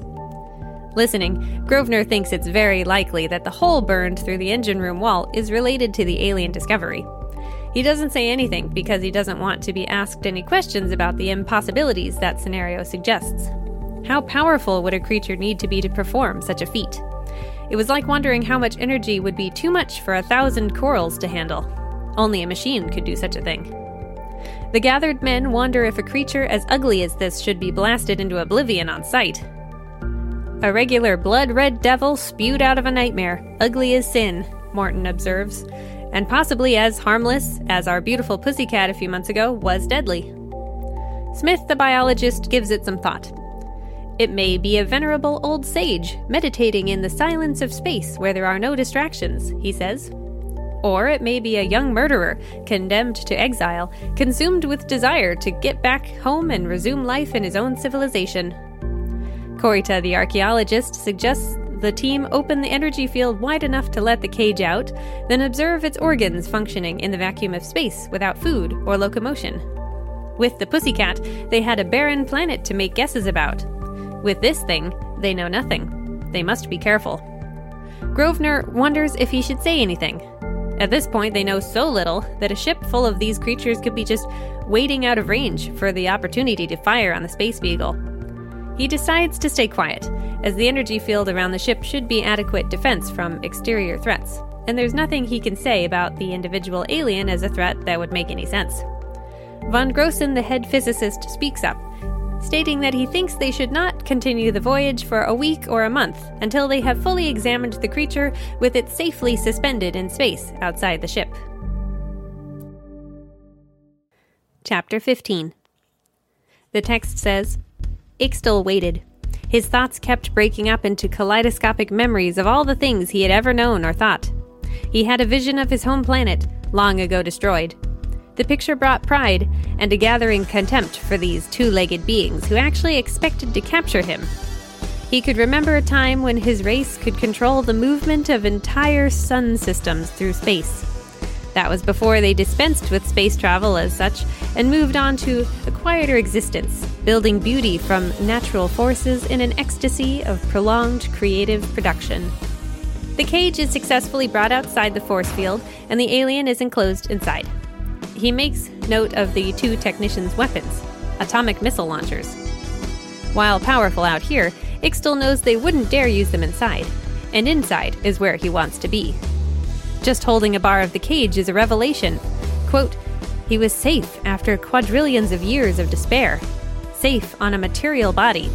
No matter what else happened, control of the energy source of this power-driven cage forever freed him from his past inability to direct his movements. He would never again be subject only to the pole and equally feeble counterpole of remote galaxies. Henceforth, he could travel in any direction he desired. Unquote. Ixtal can feel the atoms in his body reacting to the metal. He examines the humans. They're quite small compared to him, and their spacesuits make it clear they can't survive out here on their own, their body's adaptability being less evolved than his. However, he knows better than to underestimate them. Quote, here were keen brains, capable of creating and using mighty machines, and they had now brought up a number of those machines, evidently with the purpose of studying him. That would reveal his purpose, identify the precious objects concealed within his breast, and expose at least a few of his life processes. He could not allow such an examination to be made. Unquote. Ixtal sees more weapons. All the men have a vibration gun. Using precise control over his atomic structure, he passes one long arm up through the roof of the cage, wraps his 8 wire-like fingers around one such gun strapped to a technician's side, fires it, and then withdraws. It zaps a camera and various other instruments that have been positioned around the cage as a makeshift laboratory, and everything will have to be reset after the accident. Grosvenor is one of those men outside in spacesuits who curse at the stinging vibration of the gunshot. They try to figure out what happened to set it off. Smith, the biologist, says he thought he saw the creature move right before, and they all turn to look at it. Quote, the almost metallic red sheen of the creature's cylindrical body, the eyes like coals of fire, the wire-like fingers and toes, and the overall scarlet hideousness of it startled Grosvenor. Unquote. He's probably very handsome, to himself, Seidel the psychologist jokes, and the tension eases. Director Morton wants to bring the creature on board where they can recreate the vacuum of space while also being back on their way. But von Grossen, the physicist, doesn't like having this suggestion to stay put ignored. Smith, the biologist, says they're bound to take the creature on board sooner or later. It's the most interesting thing they've come across, more resilient even than the coral. Everyone agrees that they will enclose the cage in a bit of force field and take it along. As the cage moves, Ixtal floats through the metal floor, having forgotten to rearrange his atoms after setting off the gun. He ends up standing on the outer hull of the ship, much to the human's shock as well as his own. The opportunity to act innocent and weak has passed. He leaps through the airlock, phases through multiple doors, and ends up in a corridor. Quote, In the imminent struggle for control of the ship, he would have one important advantage, aside from his individual superiority. His opponents did not yet know the deadliness of his purpose." Unquote. Chapter 16. 20 minutes later, the entire crew of the Space Beagle has been gathered for an emergency meeting. Military officers, ship crew, administrators, and scientists alike are here. Captain Leith starts the meeting by giving credit to the scientists for saving them all from these surprise situations in the past, rather than staying cooped up in their laboratories. Regardless of job titles, everyone now must arm himself against this new threat and prepare to fight to the death. Director Morton thanks the captain, then tells them all that it is no one's fault that the creature is on board. The plan to have the creature on board within a force field seems like it was a good one, but it slipped out of its cage before said field could be utilized. That being said, he wants to know if anyone had a premonition of this happening. His eyes specifically fall on Grosvenor, but even the Nexialist could not have predicted a creature that could pass through walls. The discussion is passed to Seidel the psychologist, who points out that the alien seems to have made a mistake in revealing its phasing ability. Then Smith the biologist is called on, who makes note of the alien's planet-style hands and feet, along with its incredible ability to live in space. "I suggest that here is a member of a race that has solved the final secrets of biology," he says, "and if I knew how we should even begin to start looking for a creature that can escape from us through the nearest wall, my advice would be, hunt him down and kill him on sight." Kelly, the sociologist, speaks up, saying that a creature like this can live anywhere, should have infested the universe, but this singular being is the only one they've ever encountered, which points to a sort of paradox. They must be ages ahead of humanity in development, and man has already come a long way in exploring the universe. So why aren't they everywhere? Director Morton asks Korita the archaeologist for an opinion, and the Japanese man says, "You know the prevailing theory, that life proceeds upward, whatever we mean by upward, by a series of cycles. Each cycle begins with the peasant, who is rooted to his bit of soil. The peasant comes to market, and slowly the marketplace transforms into a town, with even less inward connection to the earth. Then we have cities and nations, finally the soulless world cities, and a devastating struggle for power, a series of frightful wars which sweep men to felidom, and so to primitiveness, and on to new peasanthood. The question is this creature in the peasant part of his particular cycle, or in the big city megalopolitan era?" When asked how they can tell, Korita suggests that a near-flawlessly executed plan would identify the alien as a big city entity at the peak of civilization, while a plan based on basic instincts would point to a peasant mindset. An example of the latter would be a drive towards reproduction and race survival above all else. Next, Director Morton asks for Grosvenor's perspective, having come to believe that the Nexialist sciences, based on the wealth of knowledge across many fields, may be the key to good problem-solving. Grosvenor quickly states that he has a hypothesis regarding how they came across the creature, and ended up with a hole in the engine room at the same time, but he'll save it for later. Suddenly, before he can explain how to kill the monster, a bunch of men push their way into the room. The new arrivals are Pennons, the chief engineer, and his men returning to let everyone know that the walls of the bedrooms have been energized for everyone's protection, and each person should now wear a rubberite suit for safety. That's not all. Something is caught in the force field. Chapter 17. Ixtal was exploring the ship after deciding where he would secrete his ghouls when he went to pass through a wall and found it charged with electricity. It nearly pulls his atoms apart, and he is saved only by the incredible bioengineering of his forefathers, allowing him to fall backwards. He knows immediately that this must have sounded an alarm somewhere. Soon the humans would try to corner him, and it would be the perfect opportunity to catch one of them. The alien leaps through walls, room after room, until he's moving parallel to the men rushing down the corridor to where they think he's been caught. When one man falls slightly behind, Ixtal seizes his chance. Quote, "Like a wraith, he glided through the wall just ahead of the last man and pounced forth in an irresistible charge. He was a rearing, frightful monstrosity with glaring eyes and ghastly mouth. He reached out with his 4 fire-colored arms and with his immense strength clutched the human being." Unquote. He flings the man to the floor. Although Ixtal does not have ears, he has eyes to see the man's mouth opening and closing, and feet that feel the vibrations in the air of a call for help. The alien smashes that mouth, then sinks his hand into the human's body while the man watches in frozen horror. The hands and their wire-like fingers phase through skin, bone, and organ alike in search of an open cavity where something could be stored without killing the man. Vibrations in the floor tell him that the other humans are getting close, and in his hurry, Ixtal accidentally returns a hand to semi-solidity and bumps the man's heart, killing him instantly. A moment later, Ixtal finds the stomach and intestines, cursing himself for letting this living host die just as he found what he needs. Then again, this proves that the humans die easily and are less of a threat than he thought. Ixtal snarls at the approaching men, then disappears into the wall. The text says, "His plan was quite clear now. He would capture 6 men and make ghouls of them. Then he would kill all the others, since they would not be necessary to him. That done, he could proceed on to the galaxy towards which the ship was evidently heading, and there take control of the first inhabited planet. After that, domination of the entire reachable universe would be a matter of a short time only." Too far away to join the group, Grosvenor watches the men gather around the body through the viewport of a wall communicator.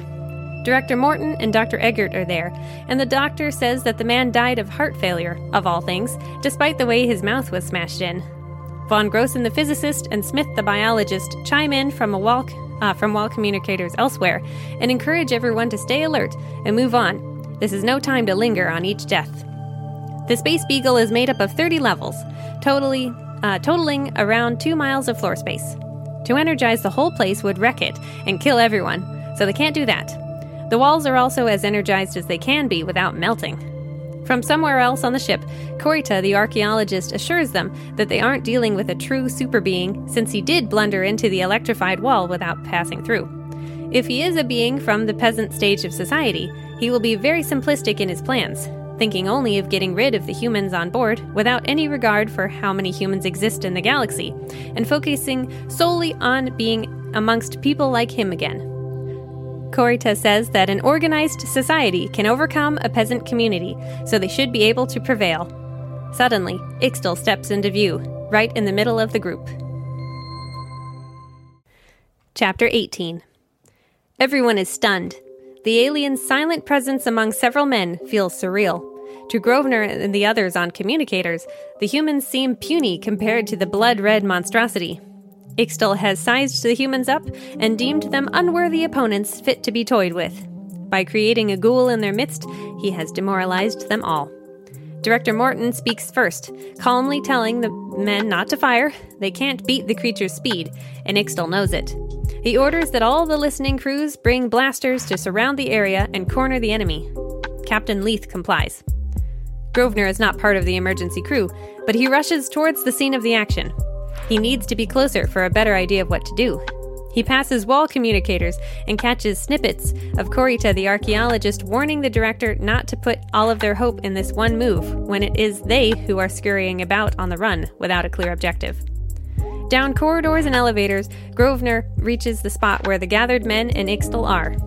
To everyone's shock, Von Grossen, the physicist, draws something and hands it to the alien, who accepts it and snarls. "I've just shown him how we can defeat him," the physicist says, seemingly hoping to reason with the thing, but it doesn't work. Ixtal shoves the others aside and seizes the man with his wire-like fingers and squeezes him with 4 arms of hard muscle. No one is sure whether to use their vibrator guns and risk harming Von Grossen, so Grosvenor shouts, "What did you show him? How can we defeat him?" Before the physicist can try to answer, Ixtal phases through the wall, along with the man in his arms. The escape is successful, as there hadn't yet been time for Captain Leith's teams to surround the area with blasters. Every scientist and military officer is dismayed and frustrated by Von Grossen's distinctly egotistical, uncoordinated actions. When Morton asks if anyone has an idea what Von Grossen might have drawn on that piece of paper, Grosvenor steps forward. He suggests that the physicist must have chosen a universally recognizable symbol, probably an atom. Specifically, an atom from the type of metal used in the ship's outer hull. The men who were present during the alien's capture suddenly remember that although Ixtal phased through its cage by accident, it was stopped short by the hull of the ship, because it is made of denser stuff he can't pass through. He even had to jump through the airlock to get inside the ship. Captain Leith concludes from this that there is at least one safe place on board, the engine room, which is made of the same dense material. Everyone on board is commanded to stay near the engine room, as well as the energy-screened sleeping quarters, though no one is to sleep until the monster is defeated. Chapter 19. Grosvenor gathers with other men in the engine room, dwarfed by the enormous size of the machines and the atomic drive thrusting the Space Beagle across the dark gap between spiral galaxies. It's no surprise that this is the largest exploratory expedition ever, one that's now in great danger. Quote, "This was no coral, whose overstimulated body had survived the murderous wars of the dead race that had performed biological experiments upon the animals of the Cat Planet. Nor could the danger from the Rim folk be compared. The Scarlet Monster was clearly and unmistakably in a class by himself." Unquote. Captain Leith and Director Morton address the men, commenting on the incredible fact that the alien has only been on board for 2 hours. They ask Zeller, the new head of metallurgy, to speak. He explains that his team is working on making a spacesuit out of a dense material that Ixtal can't phase through. But it will take about 3 hours, and they only have enough precious material for one suit right now. Morton thanks Zeller and says that such a suit will make it possible to pursue the alien carrying von Grossen around. Since Ixtal left behind the man he killed earlier, he seems to want his victims alive. As for how to kill the creature, there are 2 possible plans. Grosvenor the Nexialist's proposed plan will be kept as a last resort, considered too dangerous for human beings. The other plan was written by the physics team, and has had other suggestions incorporated. It will work only if Corita the archaeologist is correct, that the alien is from a peasant cycle of civilization, and won't fully grasp what an organized attack against him might look like. It doesn't realize it needs to kill all of the humans before they kill him. So, they will energize the floors of levels 7 through 9 and trap him there. Grosvenor speaks up a little hesitantly, not wanting to cause trouble, but stating that he thinks the plan is worthless. "I understand the plan as described by you was not the one originally put forward, but a modified version of it," he says. "What was taken out?" "They recommended energizing 4 levels, 7, 8, 9, and 10, Morton replies. "That's better," Grosvenor says. A representative of the physics team explains that energizing 4 floors would take too long. If time was not a factor, they'd energize every floor of the ship. They don't want to give the alien any more chances to snatch people, and they want to give the captured man a chance at survival. Though people are getting antsy, Captain Leith admits he wants to hear the rest of Grosvenor's objections. The Nexialist points out that energizing walls and floors would make sense if they knew it would be 100% effective. But they can't actually be sure of that, since Ixtal already survived touching one once. The ship's greater force field, on the other hand, seems to be reliable since the creature waited outside until the cage was sent out to retrieve him. The problem is that energizing the walls or floors inside the ship to the same extent would cause them to fall apart, since they're not made of the same dense material. They're already maxed out. The specialists are growing disheartened and want to hear Grosvenor's alternative plan. Director Morton briefly summarizes it. Basically, groups would be stationed around the ship with atomic projectors while most of the crew were out of the way, and others acted as bait, who would likely die in the blast along with the alien. Afterward, the portion of the ship would be blocked off. The plan to fire atomic weapons inside is so outrageous that the men take a while to settle down and vote. Only 51 of nearly 900 people are in favor of the plan. Just 14 are firmly against it, and the rest abstain from raising their hands. Grosvenor is disappointed by the lack of support, but the leaders decide that action must be taken soon, one way or the other, so the director announces that the atomic projector cannons as well as several energized floors will be utilized at the same time. The 2 projects will give everyone on board something to keep them busy amidst the danger.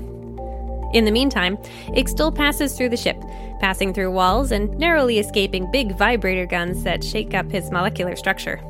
He watches the humans to see what plan they hatched while gathered in that protected engine room, and is almost surprised by the simplicity of the energized floor trap. Surely they'll try something else once that fails. Ixtal is more concerned with his goal, to obtain more ghouls. He targets men with the largest stomach cavities. Quote, "He made his preliminary survey, then launched himself. Before a single projector could be turned towards him, he was gone with the writhing, struggling body. It was simple to adjust his atomic structure the moment he was through a ceiling, and so break his fall to the floor beneath. Swiftly, he let himself dissolve through that floor also, and down to the level below. Into the vast hold of the ship, he half fell, half lowered himself. He could have gone farther, but he had to be careful not to damage the human body." Unquote. At the back of the hold, behind storage boxes, there is a massive pipe that is part of the vast air conditioning network. The text says, "His hiding place would have been dark by ordinary light, but to his infrared-sensitive vision, a vague twilight glow suffused the pipe. He saw the body of von Grossen and laid his new victim beside it. Carefully, then, he inserted one of his wiry hands into his own breast, removed a precious egg, and deposited it into the stomach of the human being. The man was still struggling, but Ixtal waited for what he knew must happen. Slowly, the body began to stiffen. The muscles grew progressively rigid. In panic, the man squirmed and jerked as he evidently recognized that paralysis was creeping over him. Remorselessly, Ixtal held him down until the chemical action was completed. In the end, the man lay motionless, every muscle rigid. His eyes were open and staring. There was sweat on his face. Within hours, the egg would be hatching inside each man's stomach. Swiftly, the tiny replicas of himself would eat themselves to full size. Satisfied, Ixtal darted up out of the hold. He needed more hatching places for his eggs, more ghouls. By the time Ixtal has a third man captured, more floors of the ship have been energized, and some of the atomic projectors are ready. Grosvenor can't help but shudder at the sight of the weapon that could tear him apart, but he's staying here with the other men to act as bait. Nearly every man on board is in the same position. Soon, all of the projectors are in place, and levels 7, 8, and 9 are set up as a trap zone. The weapons will be aimed at a certain height to give the men enough room on the floor to survive the blast and be treated later for secondary radiation if they drop to their bellies fast enough when the alien appears. Everyone is so on edge that when Captain Leith calls for Grosvenor over the intercom, the Nexialist and everyone around him falls to the floor. Grosvenor gets painfully to his feet and heads down to level 7, where he's been summoned. He arrives to find a horrifying scene. One of the atomic projectors has been knocked over with its 3 handlers' charred bodies lying beside it. More than 20 men, including Director Morton, lay strewn about the corridor as medical workers rush in with stretchers, wearing protective suits. According to the captain, this disaster was the result of one man panicking and firing his vibrator gun at the sight of the alien, causing a chain reaction that resulted in many men stunned or dead. The survivors might end up bedbound for a year. Captain Leith and Grosvenor have to accept that element of surprise has been lost. Ixtal has witnessed an atomic cannon being fired, though not successfully. Whether or not he interferes directly with the cannons, the creature's goal still seems to match the archaeologist's hypothesis that reproduction will mean more to him than anything else. It's unpleasant to think about what he's doing with the living victims he's carried down into the ship somewhere. Grosvenor seems to have a slightly different plan in mind, something more challenging to accept than placing atomic weapons throughout the ship, but he is still learning more and more that men often do not change their minds without seeing preferable plans fail. He recommends that they focus on energizing the trap floors and then put the cannons away. Chapter 20. Ixtal has 6 eggs left, and he plans to use 4 of them. Unfortunately, the human defenses are getting better, and it's getting harder to snatch ghouls. He has to avoid energized walls, and can only target cannon technicians to avoid ending up in the line of fire. Despite this annoyance, Ixtal doesn't take the threat seriously.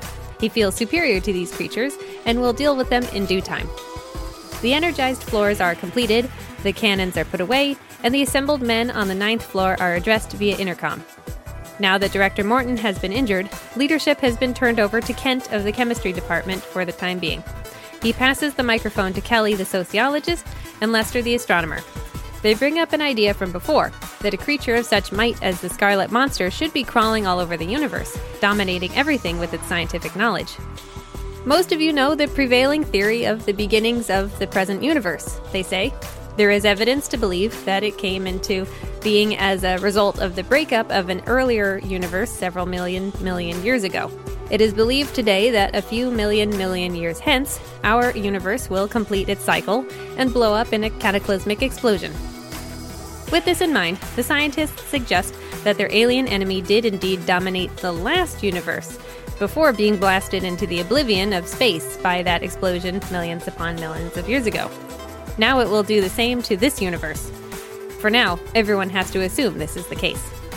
Just then, another man is snatched. The energized floors are activated, and Grosvenor is fascinated by the sparkling blue beneath the boots of his safety suit. Everyone heads out in an organized fashion to comb the floors where the monster should be trapped, but all they find is the lifeless, electrocuted body of the man he kidnapped. After checking the whole floor, they determine that Ixtal escaped the trap. Now what are we going to do?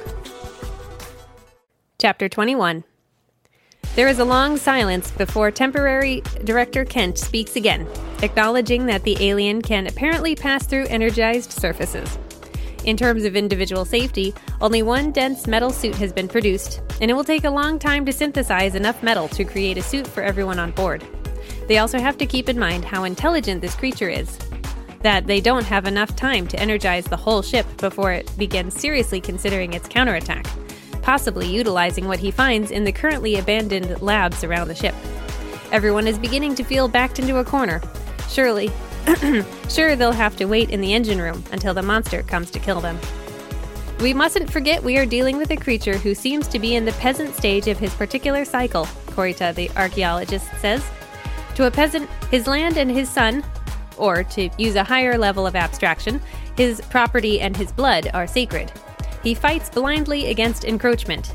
Like a plant, he attaches himself to a piece of property, and there he sinks his roots and nourishes his blood. However, Korita isn't sure how this knowledge should be used to overcome the creature. While the departments go off to discuss the topic, Grosvenor speaks to Korita. If this creature is in the peasant stage of one of his civilizations, could he imagine our feeling differently about our property? He asks. Korita and Captain Leith, listening in, begin to see where Grosvenor is going with this question, and they all realize that there is another plan they can try. So, when the department heads regroup, Grosvenor tells them what he wants to do, and they all see the logic in it, saying that their civilization can survive the steps necessary without a spiritual collapse. Smith, the biologist, adds that it's best they let the alien victims die, lest they suffer a truly terrible fate. He has worked out a theory that Ixtal might behave similarly to a terrifying wasp on Earth. Just then, a call comes in. Ixtal's stash of bodies has been discovered in the hold of the ship. All scientists and their staffs proceed to the airlocks, Captain Leith orders. We probably won't be able to corner him or kill him in the hold, but gentlemen, we're going to get rid of this monster, and we're going to do so at any cost. We can no longer consider ourselves. Soon after, Ixtal watches his ghouls get carried off, and he begins to realize defeat is a real possibility, unable to simply attack when those atomic cannons are aimed his way. Down to 4 eggs, certain the others would be destroyed, Ixtal is astonished that until now he thought only of reproduction, when he should have been killing everyone on board. He heads to the nearest laboratory to make a weapon. As he works, Ixtal realizes that the engines have stopped. A sense of dread fills him, and Ixtal then senses that not only the vibration of the engines has stopped, but also that of all life on board. All at once he knows that to stay here means death. Quote, "Through deserted corridors he fled, slavering hate, a scarlet monster from ancient galore." Unquote. Ixtal makes it through an airlock and looks back to see the otherworldly blue glow through every porthole that denotes an atomic attack. As it fades, a dozen lifeboats return to the ship and it vanishes, leaving the failed conqueror alone in the dark to wallow in his mistakes. Back on board the ship, Grosvenor watches as the Ixtal eggs are extracted from the stomachs of the captured men. They are round and gray, and one of them is beginning to crack. Quote, "Several men stood by with drawn heat blasters as the crack widened. An ugly, round, scarlet head with tiny, beady eyes and a tiny slit of a mouth poked out. The head twisted on its short neck, and the eyes glittered up at them with hard ferocity. With a swiftness that almost took them by surprise, the creature reared up and tried to climb out of the vat. The smooth walls defeated it, it slid back and dissolved in the flame that was poured down upon it." Unquote. Once the eggs are removed, the men who hosted them begin to come out of a state of paralysis. That, plus the fact that some men saw a red flash leave one of the airlocks, and a sweep of the ship has come up with nothing, makes everyone feel like they're actually going to be all right. That being said, they are still disturbed by their costly experience. Pennins, the engineer, discovered Ixtal's unfinished weapon in the physics lab, which will take some time to determine the exact purpose of. He's exhausted from sleep deprivation, as well as the thought of months of work it'll take to repair the ship after only 3 minutes of uncontrolled energization put through it. Grosvenor's plan was incredibly dangerous. If the ship had been fully destroyed, they all would have been stranded in the lifeboats without sufficient anti-acceleration to escape the depths of intergalactic space. Someone wonders aloud whether Ixtal would have succeeded in taking over the galaxy with so many stubborn humans around. It dominated once, it could do it again, says Smith the biologist. You assume far too readily that man is a paragon of justice, forgetting, apparently, that he has a long and savage history.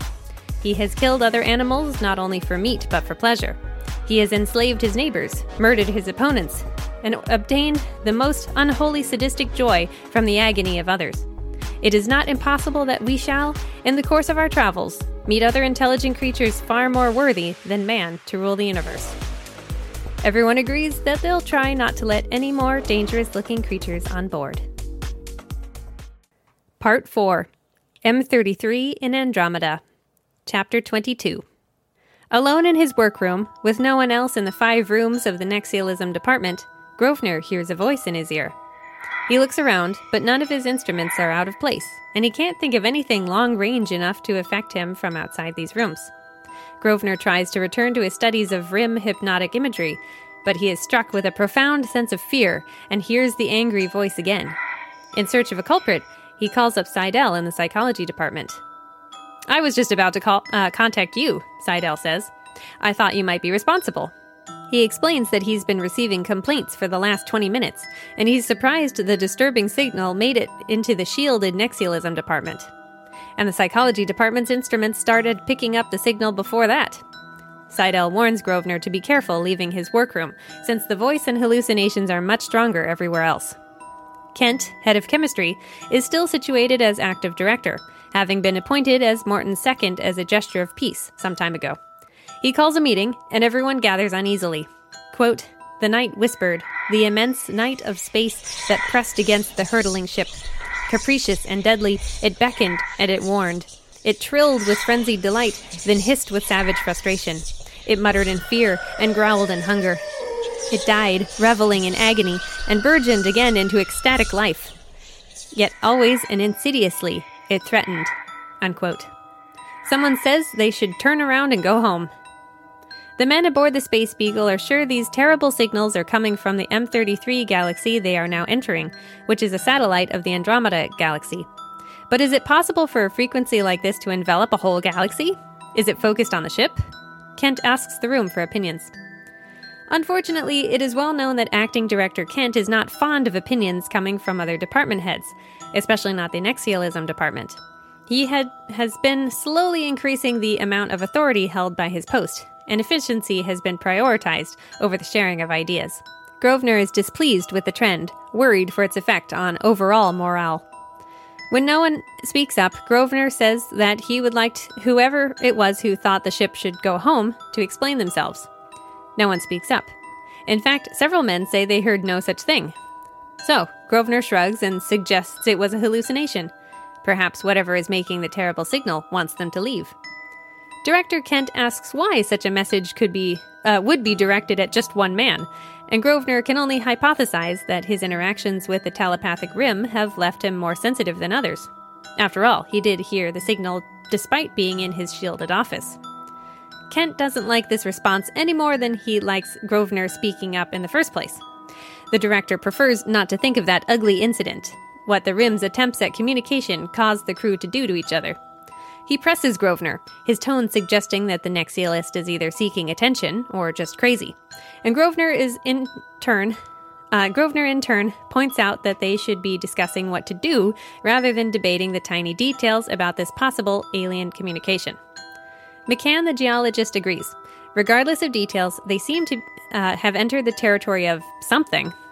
Director Kent hesitates, but moves on to prioritizing this point. Assuming that they're dealing with a sentient being larger than they've ever encountered. Kelly, the sociologist, suggests that what they're experiencing could be the whispered radio static of an unclear signal. Remember, man has also left his imperishable imprint on his own galaxy, Kelly says. In the process of rejuvenating dead suns, he has lighted fires in the form of novae that will be seen 12 galaxies away. Planets have been led from their orbits. Dead worlds have come alive with verdure. Oceans now swirl where deserts lay lifeless under suns hotter than Sol. And even our presence here in this great ship is an emanation of man's power, reaching out farther than these whispers around us have ever been able to go. Gorley, head of communications, says that these emanations are different from what humans put out. They're alive, strong, and pervasive. This conversation is interrupted as everyone is startled by the materialization of 30-foot, red-eyed, devil-faced, armored beasts, one after another, until there are a dozen of them. They fall to vibrator pistol blasts as men everywhere open fire. Meanwhile, Grosvenor climbs over rows of seats to reach the ship's instrument board, knocking Kent aside as he does so when the director tries to stop him. The Nexialist reaches the switch to turn on the ship's energy field, throwing himself to the floor just as Kent retrieves his pistol and fires on him. Just as quickly, the director stops and says, "I didn't realize what you were trying to do," and the two of them return to helping the others stun and kill the monsters. Grosvenor is upset by more than the dead beasts that were teleported alive across light years of space, though the energy screen will prevent any more of them from appearing. He has tolerated Kent's bad attitude for months, but now it is clear that the chemist is willing to kill Grosvenor if the opportunity arises. That man is too rash to be fit for office. Chapter 23. The armored creatures only appeared in the control room. No others are found on board. No enemy ships are located outside. The nearest star is 1,000 light-years away. That's farther than the Space Beagle is capable of sending a basic transit message, let alone physical objects. Captain Leith calls a council of war immediately to discuss the hostile galactic civilization they have encountered and why they are being warned away. Smith, the biologist, says the creatures' brains are very small, unintelligent. Gorley, the communications expert, suggests this may be an expansion on and a manipulation of a particular spatial phenomenon. Corita, the archaeologist, has nothing to offer without knowing the reason for this attack, be it to seize the ship or scare them away. Captain Leith then wonders if the entity's goal is to learn where they came from. He suggests they examine the nearest planetary systems. Director Kent tries to end the meeting even though Grosvenor asks to speak, and only allows the Nexialist a chance to do so when everyone remains seated. "It is hard to believe that this being will be capable of refined interpretation of our symbols," Grosvenor says, "but I think we should destroy our star maps." Von Grossen, this physicist, enthusiastically agrees, having had the same thought, and others join in. Grosvenor continues that to prevent further mind probing from this unknown entity, they should have some large encephalo-adjusters on hand to fight back with. He finishes by saying it might be wise for the department heads to survey their materials and determine if anything should be destroyed, lest it be used against them if the ship were captured. This is followed by a chilled, fearful silence. The Space Beagle begins visiting local planetary systems, each picked apart by the astronomers. They fly low in search of signs of civilization. They see marshes, seas, jungles, ancient lumbering beasts, burning hellscapes, and so on. Finally, they come across 3 planets that have been purposefully moved and artificially adjusted so that they are identical. The astronomer who presents this data proposes that the ship land to investigate further. Director Kent says the opposite, that they should continue surveying planets. Grosvenor can see that Kent chose to oppose the astronomer's plan largely to make himself look more democratic, allowing the crew to make the choice to go. But Grosvenor actually feels that they haven't seen enough solar systems and votes in Kent's favor, much to the director's shock. After Grosvenor provides his reasoning for visiting at least 30 systems before they stop, the astronomer withdraws his proposal in agreement. McCann, the geologist, invites Grosvenor to his department once the meeting adjourns, and the Nexialist agrees to visit in the morning after finishing his recommendations for Director Kent. McCann's reaction makes it clear that the others have noticed Kent's distinct dislike for Grosvenor. So, Grosvenor asks for the older man's opinion on Kent as a leader, and McCann says that the head chemist appeals to people as a human being with clear flaws. Men like him for the simple fact that he is a man like them. If the job of director were more important, McCann would care more about whether Kent was really qualified. But as it is, it's good enough that Kent is a good scientist.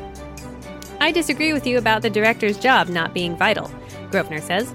It all depends on the individual as to how he exercises the very considerable authority involved. Strictly logical men like you have always had a hard time understanding the mass appeal of the Kents, the geologist says. Suppose you decided that Kent ought to be ousted. What would you do? McCann is glad that Grosvenor doesn't seem to have such thoughts yet. You are potentially the most dangerous man on this ship, he says, giving the younger man's arm a friendly squeeze.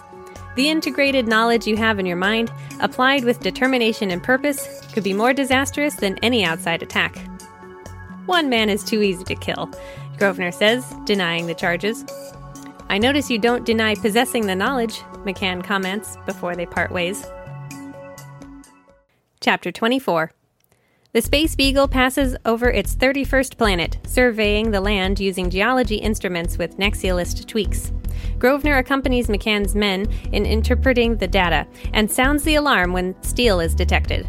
Not just iron ore, but steel indicates civilization at one time or another. Using remote-controlled machines that are lowered to the planet's jungle surface, the geologists excavate the area. What they unearth is a city that looks as if it had been crushed from above. Smashed skeletons also point to this. Further investigation reveals that this planet is not so young and primitive as it looks. A layer of jungle mud was skimmed off another astral body and used to cover this one. It seems like this was dumped straight on top of the land and civilization that existed there, causing destruction and death by weight and pressure. While McCann and Director Kent can only wonder about what entity would do such a thing, this discovery gives Grosvenor the pieces to a puzzle he's been putting together for some time. Quote, he knew the identity of the most monstrous alien intelligence conceivable. He could guess its terrible purpose. He had carefully analyzed what must be done. Unquote. However, he cannot implement the necessary plans without controversy that will waste precious time. He has no choice but to do whatever he has to do. Chapter 25. Grosvenor sends a polite letter to the director's office asking Kent to call a meeting so the nexialist can outline what the ship is up against and what action needs to be taken. The next day, he gets a letter back saying he should fill out the attached form, expressing surprise that he had not done so properly already. So, Grosvenor fills out the form. Quote, he only listed the evidence. He did not interpret it, nor did he offer his solution. Under the heading Recommendations, he wrote, the conclusion will be instantly obvious to any qualified person. The titanic fact was that every item of evidence he had presented was known to one or another of the various science departments aboard the Space Beagle. The accumulated data had probably been on Kent's desk for weeks. Unquote. He delivers the form in person. Then Grosvenor stays in his department for 2 days until the reply comes. It asks him to please fully state his recommendations, signed personally by acting Director Kent. Hoping for this, Grosvenor takes a drug that causes his body to imitate the flu, and he writes to the director's office that he is too sick to write out the full recommendation, concluding with, it might be wise to start immediately on the preliminary propaganda in order to accustom the members of the expedition to the notion of spending an extra 5 years in space. Just as Dr. Eggert arrives to take a look at Grosvenor, Kent and 2 of his staff burst in. The director is impatient, but the doctor refuses to jump to conclusions, saying he can't be sure what type of bug Grosvenor has managed to make its way onto the Space Beagle.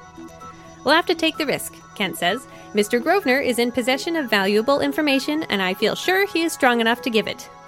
The doctor disagrees, but says Kent and his men can stay until Dr. Eggert returns with his assistant. Alone with Grosvenor, Kent confronts him, insisting the nexialist give his recommendation and information immediately. Grosvenor calmly lays out the facts, that he knew the chemist/director would respond to properly submitted suggestions the way he did, and would not gather the department heads without being pushed to do so. Kent slaps Grosvenor across the face, furious. Though genuinely surprised, Grosvenor uses the opportunity to touch his sore cheek to slip an antidote pill into his mouth. What do you really want? Kent demands. And Grosvenor requests that the men be told that they will have to stay in space for 5 years longer than planned due to the alien entity they have encountered. Once that has been announced, he will explain further. Though Kent continues to push back, Grosvenor points out that the director's presence indicates he believes there is some merit to the Nexialists' plan. Kent's henchmen, on the other hand, aren't buying it and encourage Kent to squeeze Grosvenor. But when they try to lock the door, Grosvenor warns it will set off alarms. When they get close to put their hands on him, Grosvenor explains the electric shock weapon he has on him. When Kent loses patience and fires his vibrator gun on a low setting, it backfires and clings to his hand in electric agony due to wall plates in the room. Burned and tense, Kent leaves with his men. "This will cost you dearly," he snarls, when the others find out that one man is trying to force his ideas. Afterward, Grosvenor goes through the tiresome process of convincing the doctor he is no longer sick. They still recommend he stay in for a few days, and Grosvenor heartily agrees, knowing that, quote, the Nexialist department would be his fortress, unquote. An hour later, he receives word that he will speak to the gathered department heads via the communicator. When the time comes, Grosvenor tunes his communicator to the control room. He sees a room full of faces, and he knows that they see his face, 10 feet tall. "Gentlemen," he says, "about a week ago, I had enough evidence to justify this ship's taking action against the alien intelligence of this galaxy." That may seem like a tremendous statement, and it is an unfortunate fact that I can merely give you my interpretation of the available evidence. I cannot prove to everyone present that such a being does actually exist. Some of you will realize that my reasoning is sound. Others, lacking knowledge of certain sciences, will feel that the conclusions are distinctly controversial.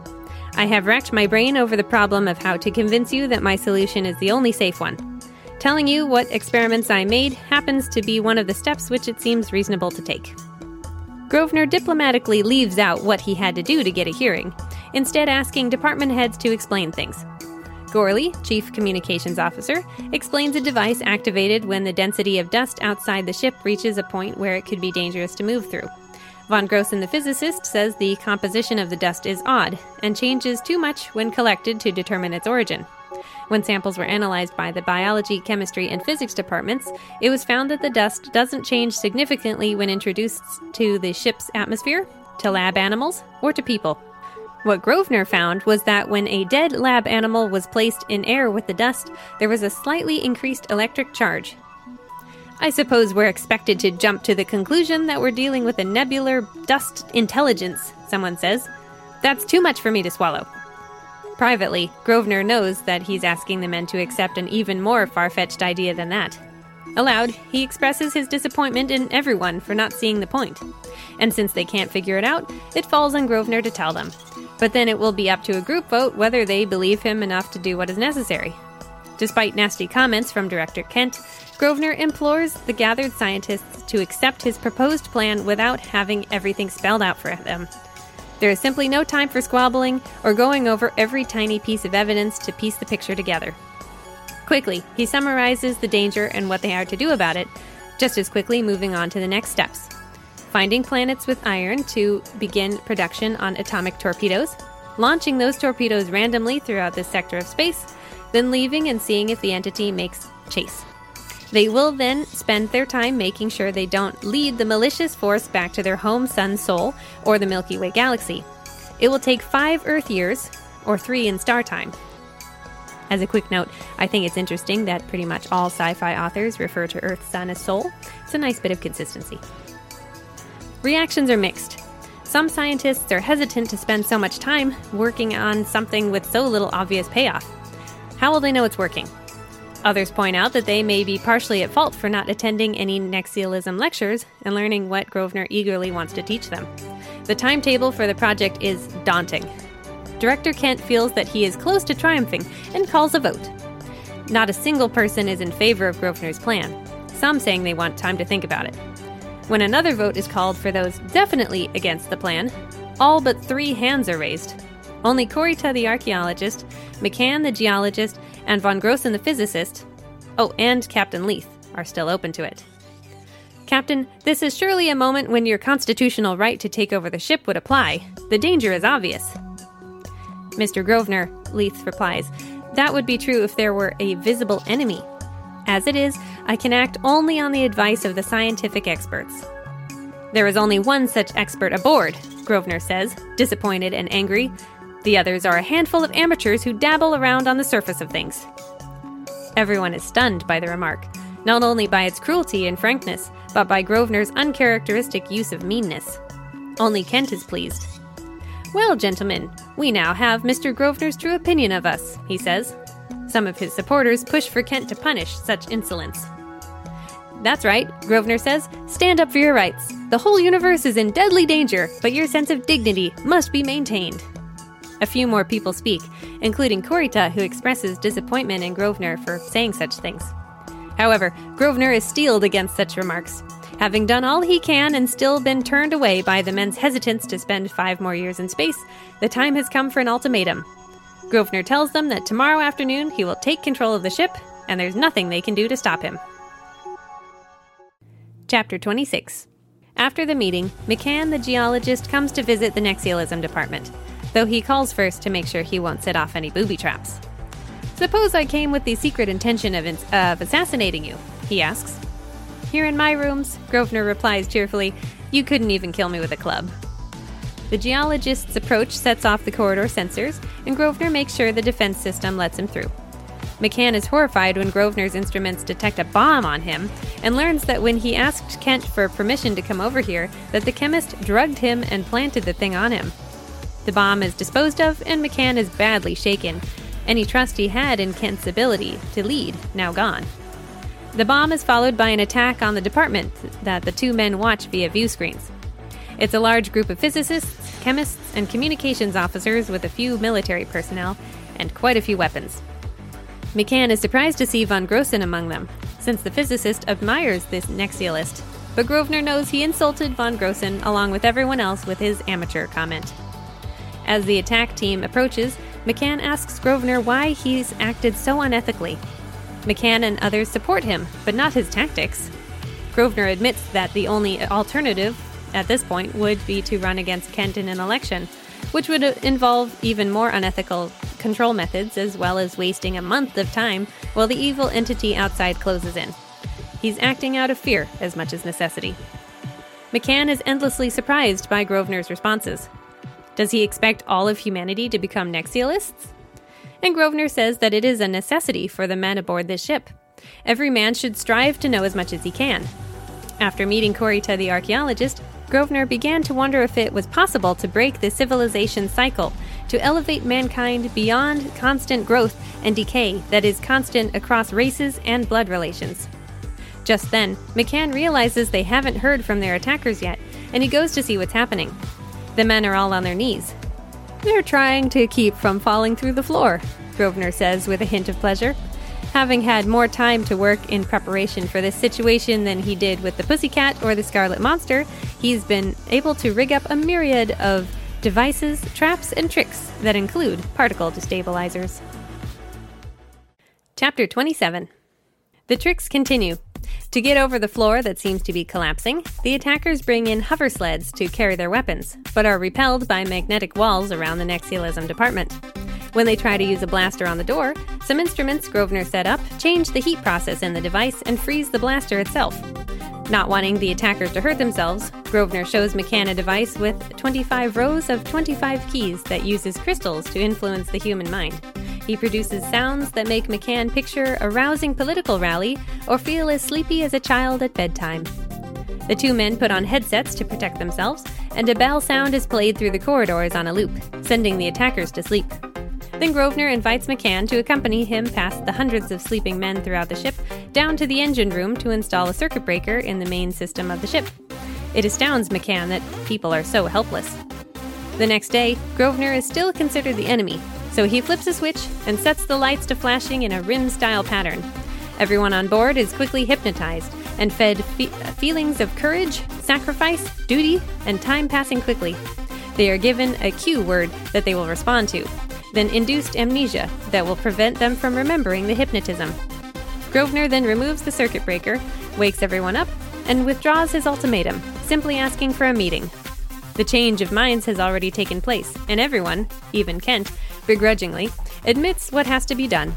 Quote, "The great battle between man and alien was about to begin." Unquote. Chapter 28. Here's what the text says.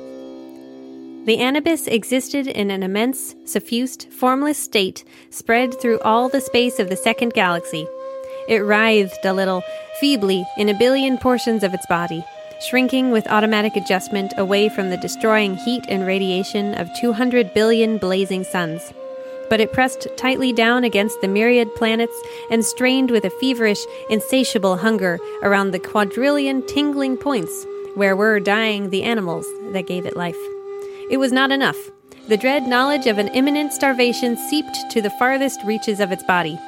Through all the countless, tenuous cells of its structure came messages from near and far, proclaiming that there was not enough food. For long now, the cells had had to do with less. Slowly, the Anubis had come to realize that it was either too big or too small. It had made a fatal mistake in growing with such abandon during its early days. In those years, the future had seemed limitless. The galactic space, where its form could wax ever huger, had appeared of endless extent. It had expanded with all the vaunting, joyous excitement of a low-born organism grown conscious of stupendous destiny. It was low-born.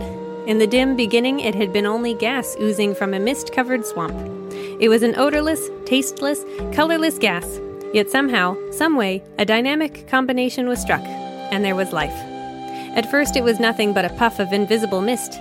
Ardently, it darted over the muddy waters that had spawned it, twisting, diving, pursuing incessantly, and with a gathering alertness, a gathering need, striving to be present while something, anything, was being killed. For the death of others was its life. Not for it was the knowledge that the process by which it survived was one of the most intricate that had ever been produced by a natural life chemistry. Its interest was in pleasure and exhilaration, not in information. What a joy it felt when it was able to swoop over two insects as they buzzed in a furious death struggle, envelop them, and wait, trembling in every gassy atom, for the life force of the defeated to spray with tingling effect against its own insubstantial elements. The entity learned the life and death patterns of every animal and insect, sometimes acting as a breeze to blow them to their doom. Then it expanded beyond the swamp, and grew very fast when it found great armored beasts to battle and release their life energy, engulfing a whole jungle. Fed by sunlight and death, the Anubis kept on growing, absorbing food and knowledge. Within 2 days it had reached another planet, and soon it had enveloped the entire M33 galaxy. Only then did it reach a wall of nothingness that it could not cross. For a time, the intelligence of the Anubis was limited by the simple animals it consumed, but that changed when it came across intelligent life. It learned to teleport, to move planets, to turn them into jungles where the cycle of death was fastest. But despite all this knowledge, the Anubis couldn't strike a balance and kept growing until it began to starve. The arrival of the intergalactic ship was a symbol of hope. Having deduced this, the men aboard the Space Beagle have found a solid iron planet to mine. Machines build torpedoes that are launched into space, and then more machines to do the same. Hundreds of thousands of torpedoes are manufactured and launched every minute.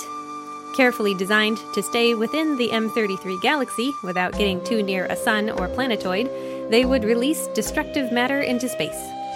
When the iron planet is ready to be left behind to do its automated work, the ship is pointed towards a star system in a galaxy 900 million light-years away. We all understand we are not going to this remote star system, Grosvenor says. It would take us centuries, perhaps thousands of years, to reach it. All we want is to get this inimical life form out where he will starve. We'll be able to tell if he's following us by the murmurings of his thoughts, and we'll know he's dead when the murmurings stop.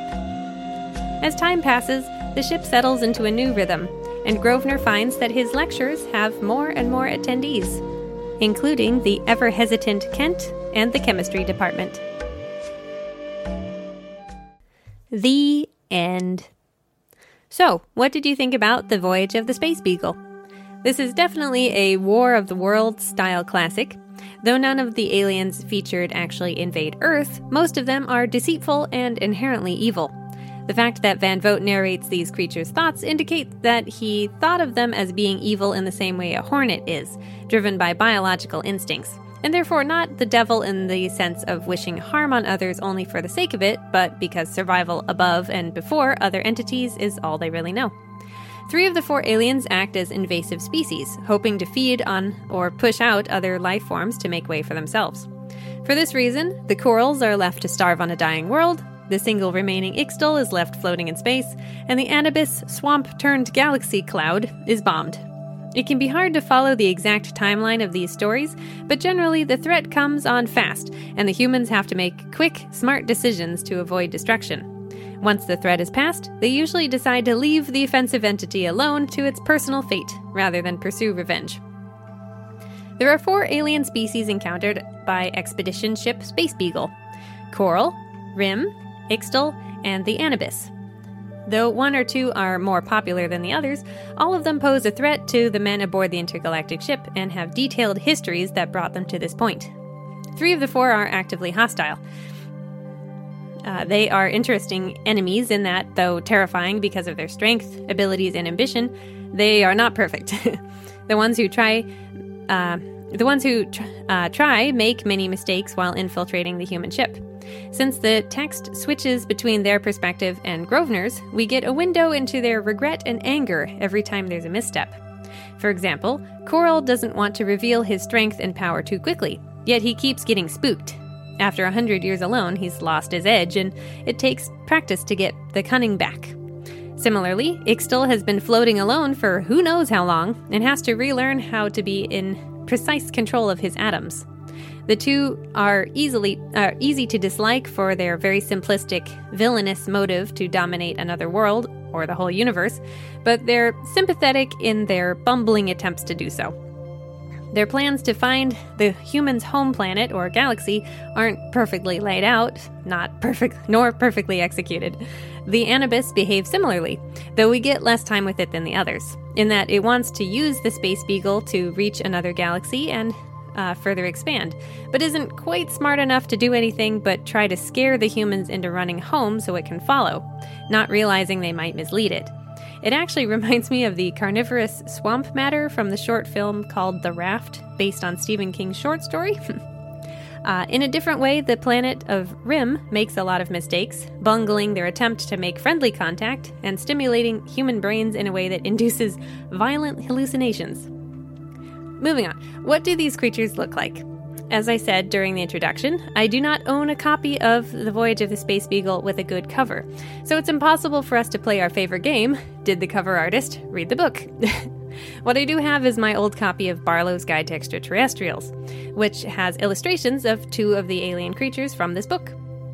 This is notable because I don't think anyone has ever attempted to draw the Rim before, and I think Barlow's version of Ixtal is the most accurate interpretation I've seen. In fact, Barlow says in the introduction to the book that he and Ian Summers, who helped him write the text, set out to choose alien creatures that are not only based in science and logic, so they seem like they could exist, but also might not have been illustrated before. I think they struck a good balance, as there are a lot of creatures in here I've never seen on a cover, while others that I have are drawn with more attention to interesting little details. The end of the book has scans from Barlow's sketchbook showing the range of movement these creatures would have in their bodies and limbs and mouths, showing how dedicated Barlow was to making their musculature look believable. I'm sure having Summers there to dissect and break down the descriptions helped. They both needed to sum up these creatures in a cohesive way. I will mention here that Barlow did illustrate a similar entity to Van Vogt's Anubis, that being the black cloud from Fred Hoyle's The Black Cloud. Both of these vast intelligences bear a certain resemblance to dark matter, except conscious. Let's give the Rim some love and see what Barlow's guide has to say about them. Physical characteristics. The Rim are erect, bipedal, bird-like entities with vestigial wings. Their heads and wrists sport tufts of golden feathers. They have narrow shoulders and short arms, but extremely long hands and fingers. The head has 2 wide-spaced eyes set over a short beak. A faint tracery of veins on the face gives the impression of a nose and cheeks to a human viewer, although the Rim have neither. The Rim reproduce parthenogenically, the offspring growing out of the body of the parent until it's mature enough to separate completely. The Rim are telepathic and can project illusions into the minds of non-telepathic beings. Habitat. The Rim inhabit an Earth-like planet with slightly lower gravity. Their cities are composed of huge, dark buildings that have an internal network of catwalks and roosting platforms. Some Rim live on agricultural land, producing food for themselves and the city dwellers. Culture. The Rim society is in essence a telepathic group mind. Each individual is an intimate part of the race as a whole. I'd say that's a pretty good summary of what we know about the Rim, based on Grosvenor's observations when he projected himself back into their group mind. The picture accompanying this text is pretty spectacular. Barlow chose vibrant colors, so the Rim featured has big bird yellow feathers and skin, bright red eyes, a slightly darkened beak, black bird's feet, and an electric blue tunic.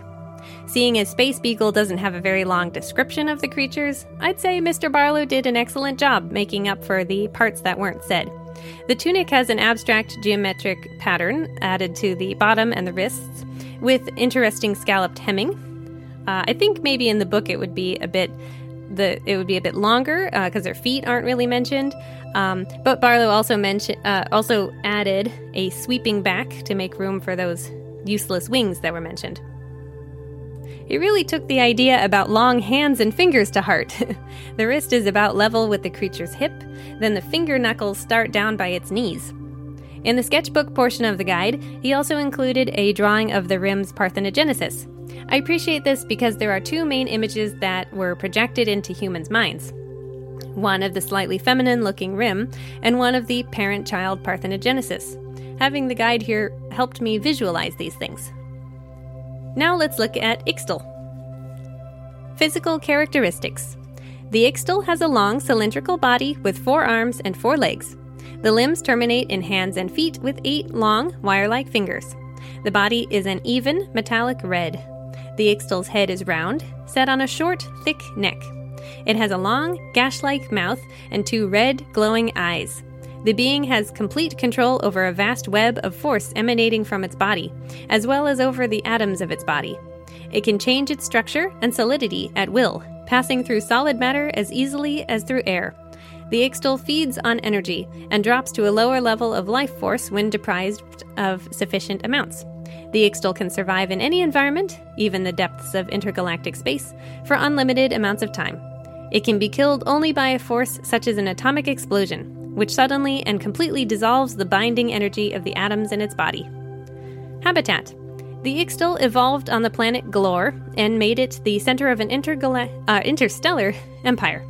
Billions of years ago, Glor was destroyed by a massive atomic attack, and only one of the Ixtal is known to have survived. Reproduction. The Ixtal reproduce by laying eggs in the body cavity of a living host. Within 6 hours of implantation, the eggs hatch, and the young Ixtal eat their way out of the host body. The nourishment from this flesh allows the young to grow until they develop their force field and can absorb energy directly. These eggs can live dormant for long periods of time until an appropriate host is found. The Ixtal encountered by a Terran ship had been carrying 6 eggs for billions of years, and they proved viable when introduced to a human host. I have 2 corrections to make to this description.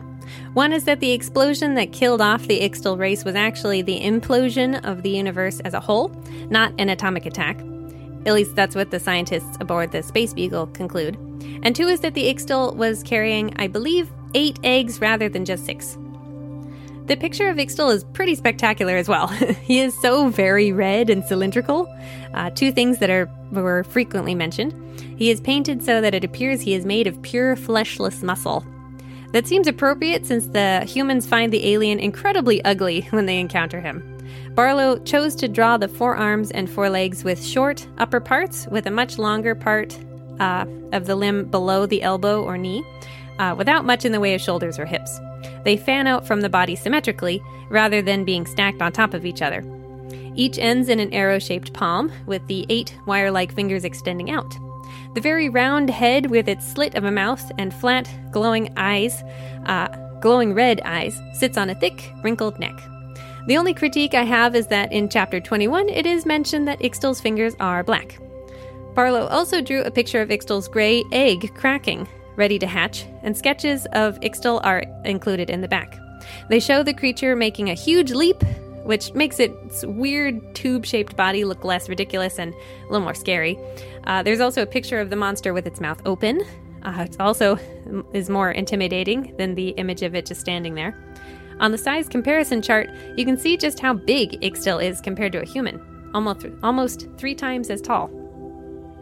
Very quickly, I will say that the illustration of the egg reminds me that Ixtal's planting eggs in humans is his biggest similarity with the xenomorphs from the Alien movies. Though the eggs are removed from their living hosts on time, the implication is that they would hatch and a little creature would eat its way out to the surface, just like the classic chestburster scene from Alien 1979. In the case of the Space Beagle, they're a lot more successful at defeating the unkillable creature and saving the hosts. The biggest difference between the two creatures is, besides their color and shape, their lifespan. Ixtal is as old as our current universe, while xenomorphs don't live very long, save for the queen. Moving away from Barlow's guide, I love the various artist interpretations out there for the alien creatures from Space Beagle, and I would love to have a collection of those volumes for my own enjoyment, so I know what several versions of the book cover look like. Most of these covers feature Coral or Ixtal, maybe with men in spacesuits, but none that I've seen have any Rim or Anubis. A few are extremely good, and a few are a bit silly. Coral has lots of good representations on covers and on the internet. The silhouette of a dark cat, a panther... dropping my water bottle. The silhouette of a dark cat, a panther with extra clawed paws on the ends of skinny shoulder tentacles, a cat with a mess of tiny tentacles all over its head and shoulders, an extremely close interpretation down to his odd ear tendrils, etc.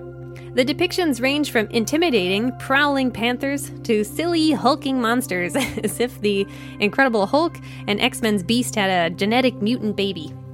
Coral has also become popular in Japanese pop culture as a sort of mythological beast, as well as being referenced by other sci-fi authors over the years. The most notable appearances are in Dirty Pair and Final Fantasy. The animated series Dirty Pair, based on books and so on, is about 2 sexy agents of chaos who go on Charlie's Angels-style missions around the galaxy, sometimes with their sidekick, Coral, in tow. This version of Coral is really fun. He looks like a black panther with 2 shoulder tentacles and curly ears. The Final Fantasy video games also have a coral creature that looks like a spotted cat, somewhere between a cheetah and a panther, with dragon-like whiskers that flow back into appendages similar to a feather or a tentacle. These whiskers are on their face, not on their shoulders. Ixtal, on the other hand, looks really different in every illustration I've seen. One version makes him look like a red dragon with 4 legs and 4 arms with long, skinny, goofy fingers. Another is quite scary and slightly impressionistic, the red creature holding many tiny humans in its hands. A Japanese cover I see pop up has something that's like a cross between a monkey and a big cat that actually looks pretty similar to the illustration from Barlow's guide. The main differences are its cat ears, bigger eyes with pupils, and the way its limbs are articulated. Though all 4 arms have those wire-like fingers, the top 2 arms seem a bit more like tentacles, while the lower arms have normal shoulders and elbows. It is my new mission in life to get my hands on a copy of this book. It is called Uchu Kaiju Zone, or Alien Monster Zone, and is Volume 5 of the SF Gaikoku Shirizu, or SF Foreign Series. Even searching in Japanese, the most detailed pictures of it I've found were posted by Twitter user Rokusen Suzumedai, which apparently means damselfish. Their post includes a picture of the book open to a page with an illustration of Coral and some of the text. In this drawing, Coral is a vicious-looking spotted cat with massive claws, a long tail, and hugely fluffy ears, and lots of thin tentacles flowing out of the scruff of its neck. I also want the Marvel Comics Worlds Unknown Volume 5 featuring Black Destroyer. Then there are some illustrations and covers that make Ixtal look like a red spaceman with too many arms. Also with kind of like the hands sometimes are making me think of Everything Everywhere All at Once with the hot dog fingers. A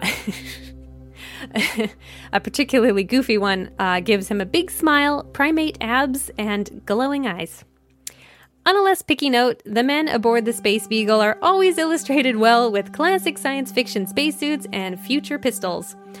Some covers have no monsters at all, just spacemen floating around, walking on a barren planet's surface, or standing beneath a round ship.